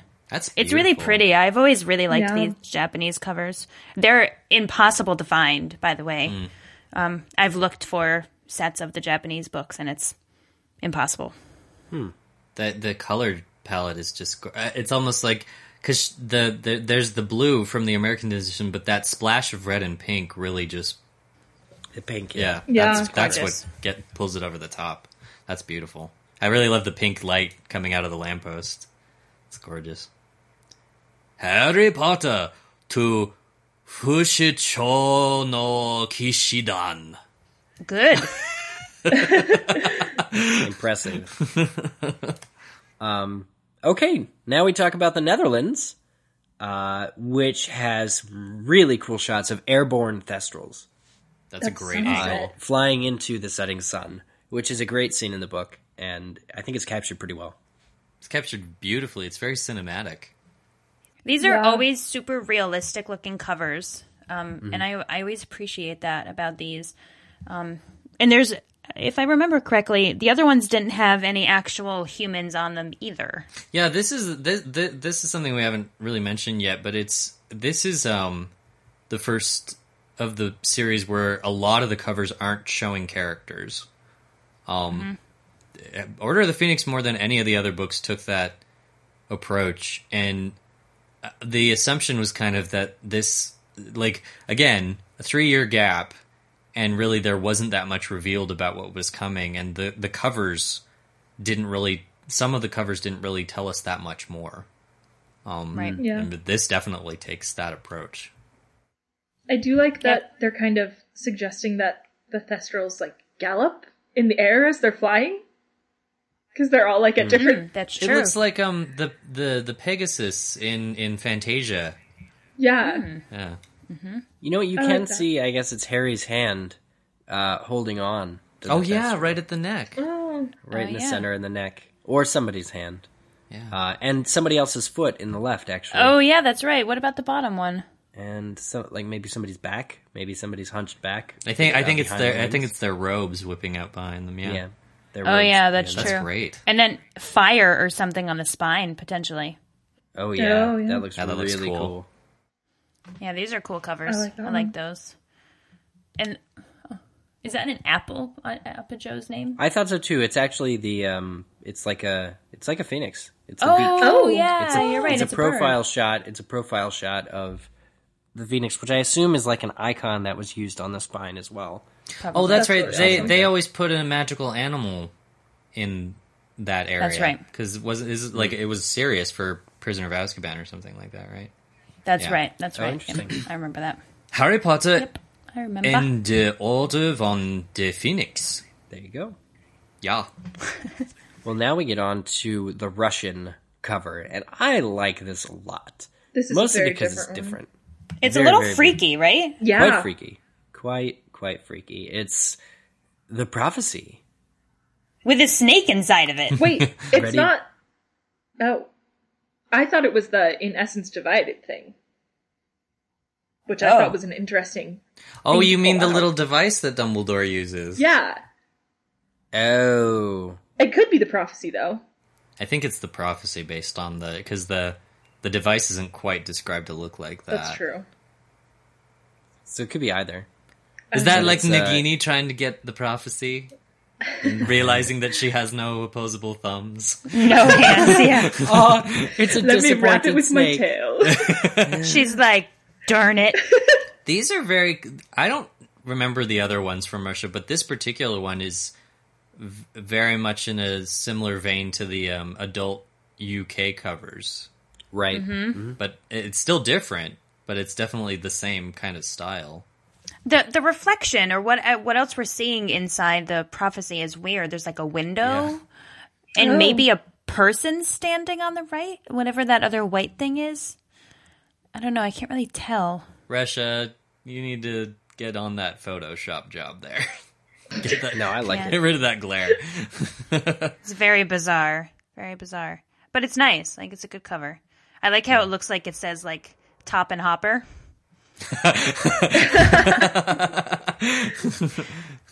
Sorry, Russians that might listen to this show. Harry Potter i Orden Finicka. Finixa, sorry. That's what I got Is that wrong. Google Translate helping you out there? Yeah. Whenever I can't read them, I'm using Google Translate, and I'm sure it's Fair very enough. accurate. You hit Has Google it on the Translate ever nose. let us down? Never. Forever. Now we move on to picking up the pace here. We move on to Spain. Very like cinematic like type image of Harry, in distress, holding the glowing orb and with his wand drawn, kind of running through. You get this by the flames, the motion blur on the flames that he's running through the Hall of Prophecy. Very, very cool shot. I But like this it is one a just lot. Harry. I've always liked these covers. Yeah, they use it looks like a kind of pastel look Yeah. to their covers. They're very soft. It's interesting because their covers tend to kind of be adapted from Mary Grand Prix's works, but they have a much softer, more kind of childlike feel to them. But that's a good one. And they're pretty flat too. If you Yeah. look, there's not a whole lot of dimension in that. Yeah, just in the way that the room seems Yeah. to curve at the top Right, and that's about a it. little bit, which is really cool. And then you can tell that the room's moving because the flames are going Yeah, sideways. that's cool. So, I don't know. I've always liked those covers. They feel very ethereal. And you can actually see Harry's scar in this one, which is nice Yeah. because you can't see it in a lot of them. I feel bad because I can't. The proper way to say his name would be to roll the R, but even though I live in New Mexico, I can't roll my R's. But it'd be Harry Potter y la Orden del Phoenix. Very sexy, Michael. Sí, gracias. And next, we move on to Sweden. Oh my Where- god. Where Harry is about to go into battle on a winged... Riding Umbridge. I'm just kidding. No. Riding what is clearly the Thestral. But the most But- bad arse thestral that you... It's so comical. This that- is so awesome. This is so cool. Harry like, is what- determined. Look at Harry. Yeah. He's just like, I am rescuing my godfather. This right is the now. Batman version of Harry Potter. And look at the sky. Look at the He's epic, like the break riding in the clouds. one-handed. The Like, sky is such a let's cool do this. color that That's offsets the Thestral. gorgeous. Like, Thestral's a creature of shadow, but the light source and the sun in the background is just really cool. That's gorgeous. Is it? It is. It's really pretty. Although, I mean, like, the horse is a little, like... What is that Disney horse that has, like, the giant teeth? Oh, Disney horse with the giant teeth. He's very old. He's from, like, the very, very early Disney cartoons. Oh, Horace Horsecollar. Yep, there you go. Totally reminds me of him with, like, the giant, like... Horace Collar, of course. Derp, I'm looking him derp, up. derp, derp, derp, Oh, you know, so... Ah, that's funny. Harry Potter und Och Phoenix Orden. Ja. There you go. Harry Potter. I like how you do the accents, too. The very stereotypical accents. I'm sorry, listeners, but that's how we work in the voiceover world. He is also super skinny on this cover, like, boy needs to be eating. But it's accurate. It is, that's true. Yeah. Okay, guys. This next Oh one. my God. Ukraine. This is so cool. This is like These Harry are always- Potter. Harry Potter meets Richie Rich. He's like, So he's much just gold. like he has scored himself a golden fountain. Like, he's just one life, and except it's not to last because somebody's just shot the head off the wizard, and all these people are running around playing freeze tag, like, all around him. It's a battle so of the ministry, young. but like, it's weird because like it's not the first time like that we see open air and we assume we're outdoors, but we're not. Like, Yeah. it looks like it's open air, but it's not the Great Hall. Yeah, it looks like there's elements of it that look like the American cover for Deathly Hallows. Right. Yeah. Where I guess in the end they weren't outside as we had initially speculated. They were supposed to be in the Great Hall at the beginning of in Deathly Hallows cover. Yeah, right? that's the sunset that you see, Yeah. in the red and the orange. Or the Yeah. sunrise. I assume. Although in that case the ceiling is bewitched to look like the sky, and that's Correct. not the case with the ministry. Right. It's At least But- not here. I love these covers. I am determined to get a set of these absolutely gorgeous covers because the neat thing too about them is like Kazu's paperbacks, the spines kind of make a little neat artwork of their own, Oh. which Oh, really? wasn't Cool. Well, yeah, and they weren't they couldn't have been pre-planned. I think the artist just made them as they went, but they make a really neat little kind of thing of their own. And yeah, these covers are. I think what's interesting too about these covers is that kind of like Mary Grand Prix, they matured from a very somewhat abstract covers to very definitive depictions of what's happening. Yep. Because there's a lot of weird symbolism in some of the earlier Ukrainian covers. They're super mega awesome. Yeah, I like look, Harry's wearing like trainers, like I know. with no socks. At first, I was like, "Is that a battleship or something?" Then I realized it was a sneaker. Sneaker. Is that a battleship? I mean, you never know. You know what I like too is if you notice one of the wisps, the one under Harry's hand, is turned into a snake. Oh, yeah, look at that's that. cool. That's awesome. There's a little tongue and the prophecies in his left hand, and he's like, "I am God." It's actually hovering above his hand. Yeah, Yep, He it is. is. He is a god. it's so He cool. looks so young. Well, I mean, he's only 15. I think That's compared to how he looks in the older Ukrainian editions, there's definitely a notable maturity Oh, okay. that's been added. But yeah, he does look young. And look, there's an actual dead person on the I stairs, was and gonna Hermione say actually has someone's bushy dead. hair. Yeah, Hermione's kicking butt over there on the right side of the cover. Although maybe that's not Hermione. I think that's Hermione. I think it is. Because the ones in blue are the students. Yeah. Oh, right, Yeah. fair enough. I like the wizard at the was like a wizard at the top left who's like, woo! I won Red Hot Lava. Maybe He's like, I am the champion. I wonder if that's Sirius. Like, yeah, right Oh. before he dies. No, Sirius is the dead one. Oh, he's the one on the Are we sure? stairs. No, Could be That's a Bellatrix. Death Eater. But Maybe. I mean, how do you know it's a Death Eater? it's because they're in black. Everybody's in black except the students. No, the students are in blue. Everybody else is in black and the white Oh, you mean it could be an order member? Yeah. I just said it's Sirius, No, Sirius's body goes through the veil, though. It doesn't hang around on the stairs. but maybe it does. Harry Potter I Orden Phoenixa. It's pretty close to the Russian version, actually. It's a really Because cool it's the Ukraine, so yeah, they'd be. But yeah, those are. I like the. Who is this publisher? Aga aga aga aga aga aga. Close. It's actually aga. You missed that one accent, Michael. Fail. Oh gosh. And finally, we get to the much-awaited Vietnam cover. And this is actually, for those of you who don't know, the UK has two different editions, or started out having two different editions, adult and children's edition. And this is actually the same cover as the UK adult edition, only with the Vietnamese language. And the number 5 and the O for Potter, Yeah. which I found odd. Yeah. I think it's cool. I'm wondering if that's where they put all the numbers for all of their. That's. I don't know. Cute. It's just weird. It feels so random and arbitrary. Like, I get it, but it's just... Well, it's like on the spine of the U.S. books, right? It says like year 1, year 2, year 3. Well, that makes sense. It's just like doing that, though. Yeah, it's a pretty cool Phoenix. Yeah, Rising from the flames. once again, and this is the tack that the UK took with their approach is, it's just a phoenix. Like it's Right. It's the adult editions never have people on No. them. It's always about one icon that represents to make them not embarrassing so adults well, would read no, them. because this is like if you took the UK children's edition and you just added some really awesome shading and depth to it, and suddenly like It looks so fierce. statue of the most awesome phoenix of awesome.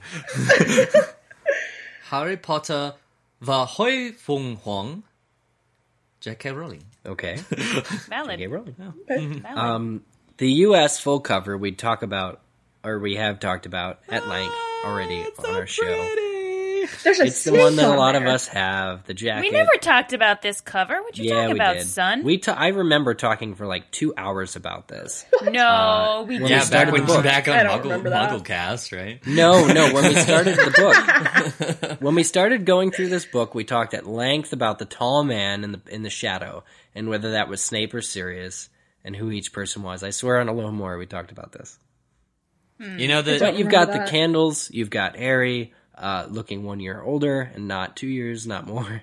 Just 1 year older than no, he did in well, the yeah, last well, book. he's dressed like this is where I think Mary Grand Prix's art took a very interesting turn. Like this is where she started using one color only. Goblet of Fire kind of started that, but she really took it to the max with Order. And what was theory as far as theories went, because we got this cover, of course, before we got the book. Is a lot of people were like, who are those people on the back? And probably the most interesting one was that nobody knew who Tonks was, and a lot of people thought she was a guy. Yeah. No, I remember confusing. I think I got everybody wrong. Like the wrong gender, the wrong sex. Just all wrong. Well, and you know the way, I don't know if you guys can see this way, and I used to be so confused by this, but you know how that's Moody's cloak? Like that's the neck of his cloak, and that's his hand reaching around the door?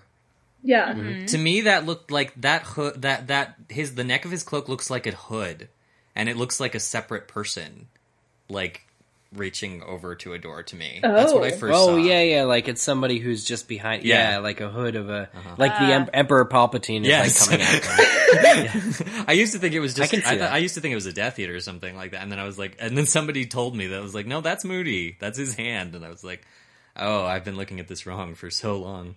You know there's the wisps still turn into a snake. Yeah. I know, I love that. That's really I cool. don't think I've ever noticed that before. Yeah, I've never noticed the snake. Yeah. The other notable one that we don't have on the list is that, of course, I don't think we have it here. Is that The deluxe. yeah, the deluxe Mary Grand Prix for these last three, she did deluxe editions, which come in pretty boxes, and the cover is on the box, Ooh. and then the deluxe edition is on the cover, and it depicts all the Order flying to Grimmauld Place, which is also really That's cool. beautiful. Yeah. I really like the font of the Order of the Phoenix. I like that The wispy smoke. flowy. I don't know what it is. Yeah, because the font is like the subtitles font is done by Mary Grand Prix. So she always designs it Ooh. differently. I think honestly, like some of Merrick Grand Prix's best work is these deluxe covers. Yeah, I've right. never seen these. That's a really cool building, and it's if you notice, Grimmauld Place is like ghostly. Yeah. It's Yeah. faded out. It's in the center, but you can also see the buildings on either side of it, and they're like, it like overlaps the other two buildings. That's very clever. Who are the cloaked, the hooded figure? Is that, I mean, I just hear Hermione every time I say figure. Oh, it's Bella and Narcissa. Book early, Just wandering down Whoops. the street. just chilling. That's a good question. What's the note that's on fire? Right there. The note from Dumbledore. Yeah. Oh, the Howler. Oh yeah. And oh my god, do you guys see the glasses hanging off the fence? Yeah. Oh! Those Interesting. Dumbledore's glasses. Oh whoa. That's cool. Whose are those? Probably Dumbledore. Dumbledore's. They're the half moon Why? ones. A book early. Again. And what's the little package in the left corner in the grass? Oh yeah. Is that a doggy bag from Sirius? That looks like a rat. Somebody did a ding dong ditch, you guys, on Grimmauld Place. Oh. That's cool. Wow. It's really pretty. That's... I do want to know cool. who the hooded figures are, though. Hooded figures. I like how it looks like all the people on the brooms are like dive bombing this building. And what are the two red... Oh, there's a couple of red stars. Yeah, they're stars and planets. Yeah. That's Mars. Mars is bright tonight. And there's 5 of them. Pretty. Who do we think is the legs? Who's the legs? Harry. The shoes are wrong. I don't think he wears pointy shoes. No, not pointy. Pointy, but they have heels, but only little heels. Remus. Yeah. Oh, it could Yep. be Remus. I see him Probably as being Remus. stylish. Yeah, those are wearing nice the point- shoes, Remus. Well done, Yeah. sir. Nice heel on those shoes. I mean, those are flats, kids. Let's be honest. Yeah. Well, with the U.S. version, we continue to cheat because we have so many Such in so discussing. greedy. And of course, the next cover that we're going to analyze is Kazu Kibuishi's Order of the Phoenix. Beautiful. The front and the back. I love the front of this book. Oh, Beautiful. It's so pretty. Although Hogwarts is a little too Japanese looking for me. But the clouds and the sun and the thestrals, they're beautiful. I absolutely except love it. Harry has been possessed. And his eyes are glowing. It's a very Ghostbusters 2 style, like Janish, like with the laser eyes, kind of thing.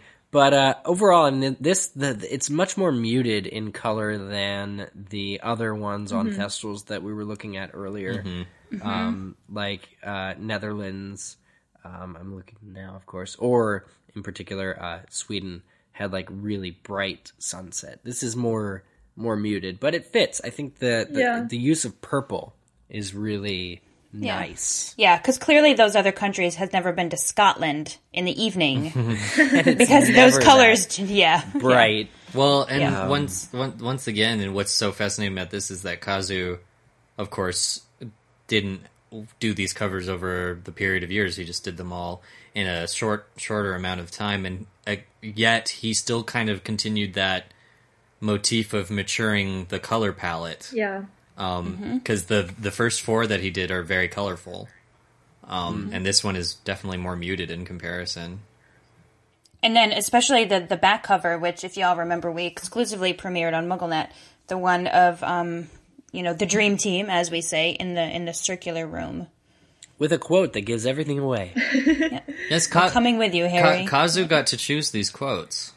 So I love that he did. chose Neville for yeah, this I know. book. That's important. Super important. You know what really bothers me, though?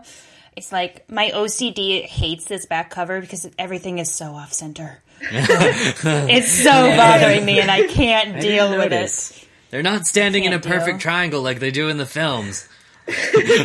No, it's not that. It's that like the quote is centered, but then like the not little centered. citation is like off to the right a little too far, and then Right like aligned. the group of people are to the left a little bit, and like it's killing me. Plus, Luna kind of looks like Lucius from the background. From behind, so it's like, sure, got the long blonde Yeah, a hair little going bit. on. I like that with the back covers, because Kazu does this with all the back covers, is that you usually only see the characters from their backs. Right. There's I a like few that. that have a front-facing character, but mostly it's from the back. And what I liked about this, not only that sense of kind of, which he said what he wanted to do, was that you're kind of walking into an adventure, but also that it's very similar, I think unintentionally, to the approach that Pottermore takes, where they Keeping them... they explicitly don't want to draw faces because they want to let the readers imagine the faces. Right. Kazu does use faces on his covers, but I think that's a really great approach to kind of leave that to the reader. You know, we talked about the UK adult edition because it was very similar to Vietnam, but now we've reached the UK children's edition, Yay! which I have this one. I have this is one too. it's very pretty. It really is. It looks great when you're holding it too. It's a bright yellow. It's bright, bright flamey phoenix. It looks so much better in person than it does on the internet, you guys. Yeah, Like, looks really so does. much It really better. does, yeah. Yeah, Has a lot more depth. yeah. The internet. 'Cause, yeah, it looks so flat when you look at it on a JPEG, Yeah. but it does have depth to it. I feel bad about this because I know the UK listeners get upset when we say this because they feel we're being really elitist, and we probably are. But I've never been much of a fan of the UK children's editions. I have them, but I'm not much of a fan of them. Oh, see, I love Yeah, me them. Yeah, I actually prefer the adult Yeah. editions Oh, of the really? UK. yeah, I like the adult editions. I love the children's ones. I think they're fun. I think No, they're really They are pretty. very They're pretty. just not. yeah. Where I think the Order of the Phoenix children's edition is really wins points is the back, because there's a depiction of the statue in like it's just the statue in operation in a hall of the ministry, and that's really well done. That looks And there's like the exploding water, and yeah, it's great. I like how the Phoenix on this looks so happy though. Hey, this is gonna be a fun book, you guys. There's Little representation. deceptive, Oh. but Oh yeah, I haven't been. How do you say this? I haven't been- How do you say this book cover? Harry Potter and the Order of the Phoenix. Ah, there we go. I forgot the American one. Harry Potter and the Order of the Phoenix. Very well done, Like Michael. Harry Potter and The Order Order. of Phoenix. Oh my god. Oh, the order of French fries and burgers. I'm so hungry. Right HPOOTP. See, listeners, we can make fun of ourselves too. now. Yeah, there we go. Oh wait, 'cause Finally, that's they were waiting that's for the that. children's edition, so it has to be more like Harry Potter and the Order of the Phoenix.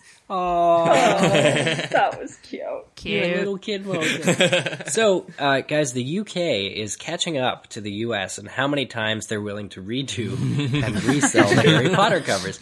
It used to be, like, they started off real strong because they had adult and children's for each book, and I thought that was, cool, but also questionable. But now they have, in addition to the UK children's and UK adults of old, they have the signature edition. And then they also have Johnny Duddle, artist, I believe, did, what would you even call it? Like, these are brand new, right? These are, like, in response to Kazu Kibuishi's kind of new age, like, new... I think they're the new children's covers because New there's children's covers. there's new Yeah. adult covers too. Okay, and then the new adult covers is the one that we're looking at that's purple, right? Yeah. Yep. Mm-hmm. So they're completely remaking the children's and the adult versions, which they used to do. And then in addition to that, there's the signature. So let's look at the signature version first, because this is a very cut and dry, white background, kind of just like colored penciled on, which I really like. This is like Harry Potter, like QVC. Yeah. Like, Oh, I like these. oh no, they're pretty, but covers. that's what it makes me think of. They're all kind of based in like gems and diamonds kind of look. You know what I wish, or maybe I don't wish, is that you see the label of the prophecy. I wish you could actually read it. It looks like it was pretty well written out, even if it's not quite like the scratches on it are very well done. Yeah. It looks like it's really etched on there. That's the one you have Yeah, to say like Harry Potter and the Order of the Phoenix. That's the posh one. With, That is the posh I'm not one. sure whether to have this book with the red or the white. Yeah, I got to get myself. Next time I'm in London, when I know when this is going to be, but next time I'm over there, I have to get this copy, and the others, because I want to know what the others look like. Yeah.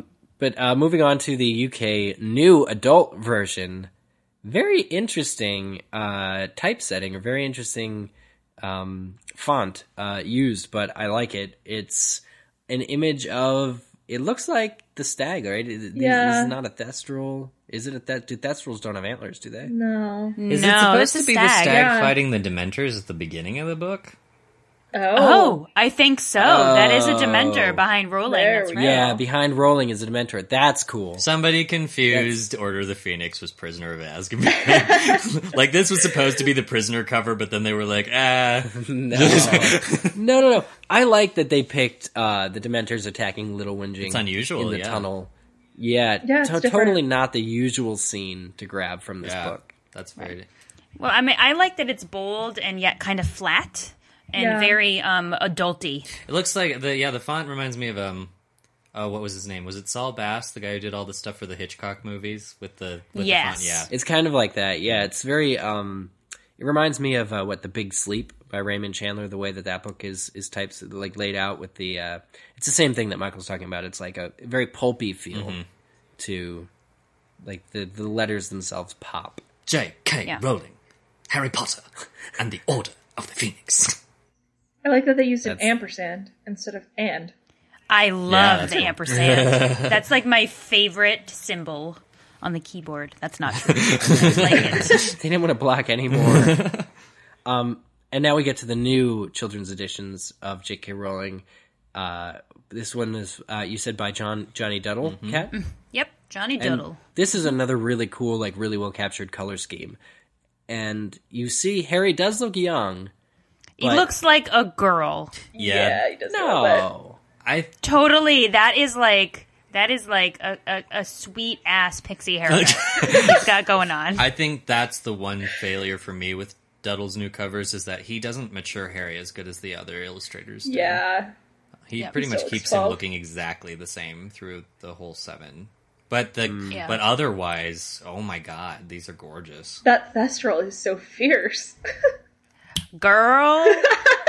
That Thestral uses L'Oreal because he's worth it. Man, if the wind changes, Harry's going to choke to death on that Thestral's hair. Yeah. I like. If the Thestral ever stops ascending. I really like Johnny Duddle's version of Hogwarts. Oh, I was gonna say Me I'm not a too. fan of that. Oh, really? It's less Japanese, as Kat said, of Kazuo Kibuishi's, but it's kind of more movie-ish. It's very Burrow-like. Yeah, and I don't know. It doesn't look It's like very narrow. castle, Yeah. like it's solid, it's a little small. imposing castle. I see. It reminds me, and listeners, if you find your old Harry Potter merchandise, if you have any of the old Harry Potter trading cards, they were all, even though they're all done by different artists, they all kind of had a kind of general guideline to follow with their artwork. And one of those was that Hogwarts essentially has to look the same in all of their art. And I really like how they did Hogwarts in that version. And this is close to that. This isn't quite as epic as their version, but it's closer. I think, honestly, the movies have made the most iconic version of Hogwarts possible. You really can't revise it. But I think this was a really good try. Again, with the setting sun. Yeah, I like Allows for that. very good color covers. And the new Harry Potter logo. They really revamped that. That's just it's so starry. so magical. I like that they were like, but no, the lightning bolt in the O. Yeah, they moved the lightning bolt. That's like a Mockingjay type thing. Oh, yeah. Love it. And I feel that one's just Harry Potter and the Order of the Phoenix. It's just quiet Yeah. and lovely. Quiet and lovely. How many more covers will be released between now and when we finish up? Oh my gosh. To those listeners who are still with us, we hope that you enjoyed our going through each of the covers of the Harry Potter books for Order of the Phoenix. It's a special treat that we get to do every time we wrap a book. And with that, we say goodbye to Harry Potter and the Order of Phoenix, the book. Bye-bye. Peace out. I'm crying a little bit. Single tear. Oh. It's okay, because I love the next I two am books, too, expelliarmusing my copy as far away from me as I can. I didn't make you like it anymore. No, I like the no. I'm going to be honest. No, it actually this reading definitively puts it at the bottom of my list. Wow. Yeah, it's and not because it's not a bad book. It's still an excellent book on its own merits, but and it's not even that the book is bad. I think it's my personal reaction to the book, like how it just makes me feel. I don't like feeling that way after reading Harry Potter. That's true. It leaves me so sour and tired that I'm so ready to. Oh my god, Half-Blood Prince, come here, Half-Blood Prince. Can't happen soon enough. Half-Blood Prince, like, I was worried I wouldn't feel happy about Harry Potter again until Half-Blood Prince came out, and I was like, this book was lovely. Mm-hmm. But it gave you something worth fighting for. No, I felt exhausted. I felt betrayed by the author that I loved, because she killed Sirius. But I was just like, It's a miracle that all of us kept reading, I think. Not me. I think she put us through our paces more than any other children's author ever had. It's nice to be challenged. Yeah, absolutely. This book was challenging in many ways. Mm-hmm. I have come to appreciate it a little bit more, I think, through this reread. Good girl. That's the right answer. answer. It's still down near the bottom. But of Bad my girl. list. But Wrong answer. I have come to appreciate it. I just can't wait till we get to Deathly Hallows. I'm excited for that. But soon, dear. Allison, you're going down. No, she writes so Allison beautifully. and Eric, that's between the two of you. You guys are going to get. That's going to be a duel. That's a whole book. I can't wait. That's going to be good. All right.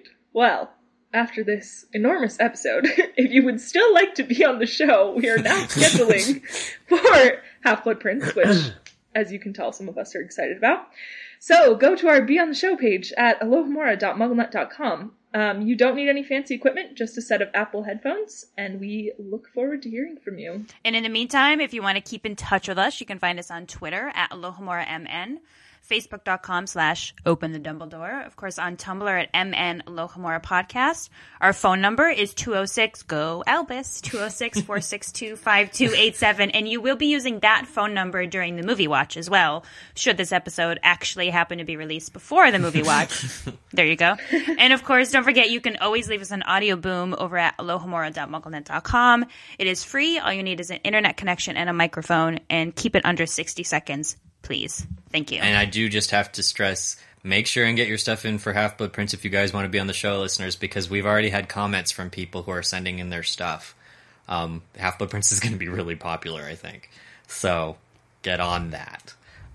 Some of the episodes are already scheduled out.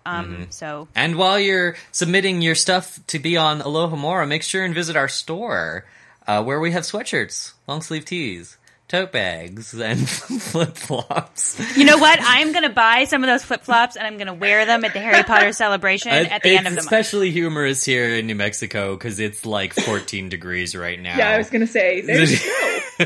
We had snow and today. It's cold. Yeah, we woke up to snow. But there is also so much more, so not just... You can laugh about the flip-flops and then move on to other items that might be more pertinent right now. We also have ringtones that are free and available on our website, alohomora.mugglenet.com. Make sure and check them out. And there is the smartphone app, which is available on this side of the pond and the other. Prices do vary. You can get the app on both Android and iOS devices, and this app will get you access to transcripts, bloopers, alternate endings of our podcast episodes, host vlogs, and more. Any content. All for the betterment of man. It's a good time. We should just have like extended edition of this episode. And this one felt like a Peter Jackson movie. Well, I think that does it for Order of the Phoenix and episode 117. I'm Eric Skull. Bye-bye, Order of the Phoenix. I'm Michael Harley. I'm Allison Sigurd. I'm crying for you, Order of the Phoenix. I'm Kat Miller. Thank you for listening to episode 117 of Alohomora. Open the Dumbledore. And then shut it on the Order of the Phoenix. Half-Blood Prince, here we come! You guys are so mean.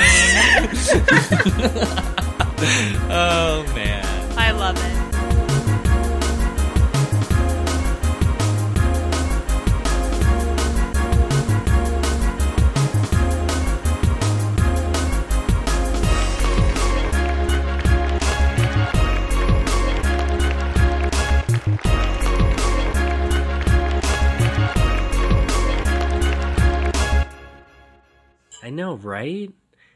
And in the same order in which we discussed them. So let's talk about Vietnam.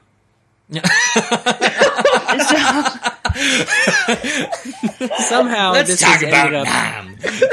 This was alphabetical, but for some reason Vietnam is at the top of the document. Yeah, I'm not sure how that happened. It was Oh wait, Vietnam is at the bottom.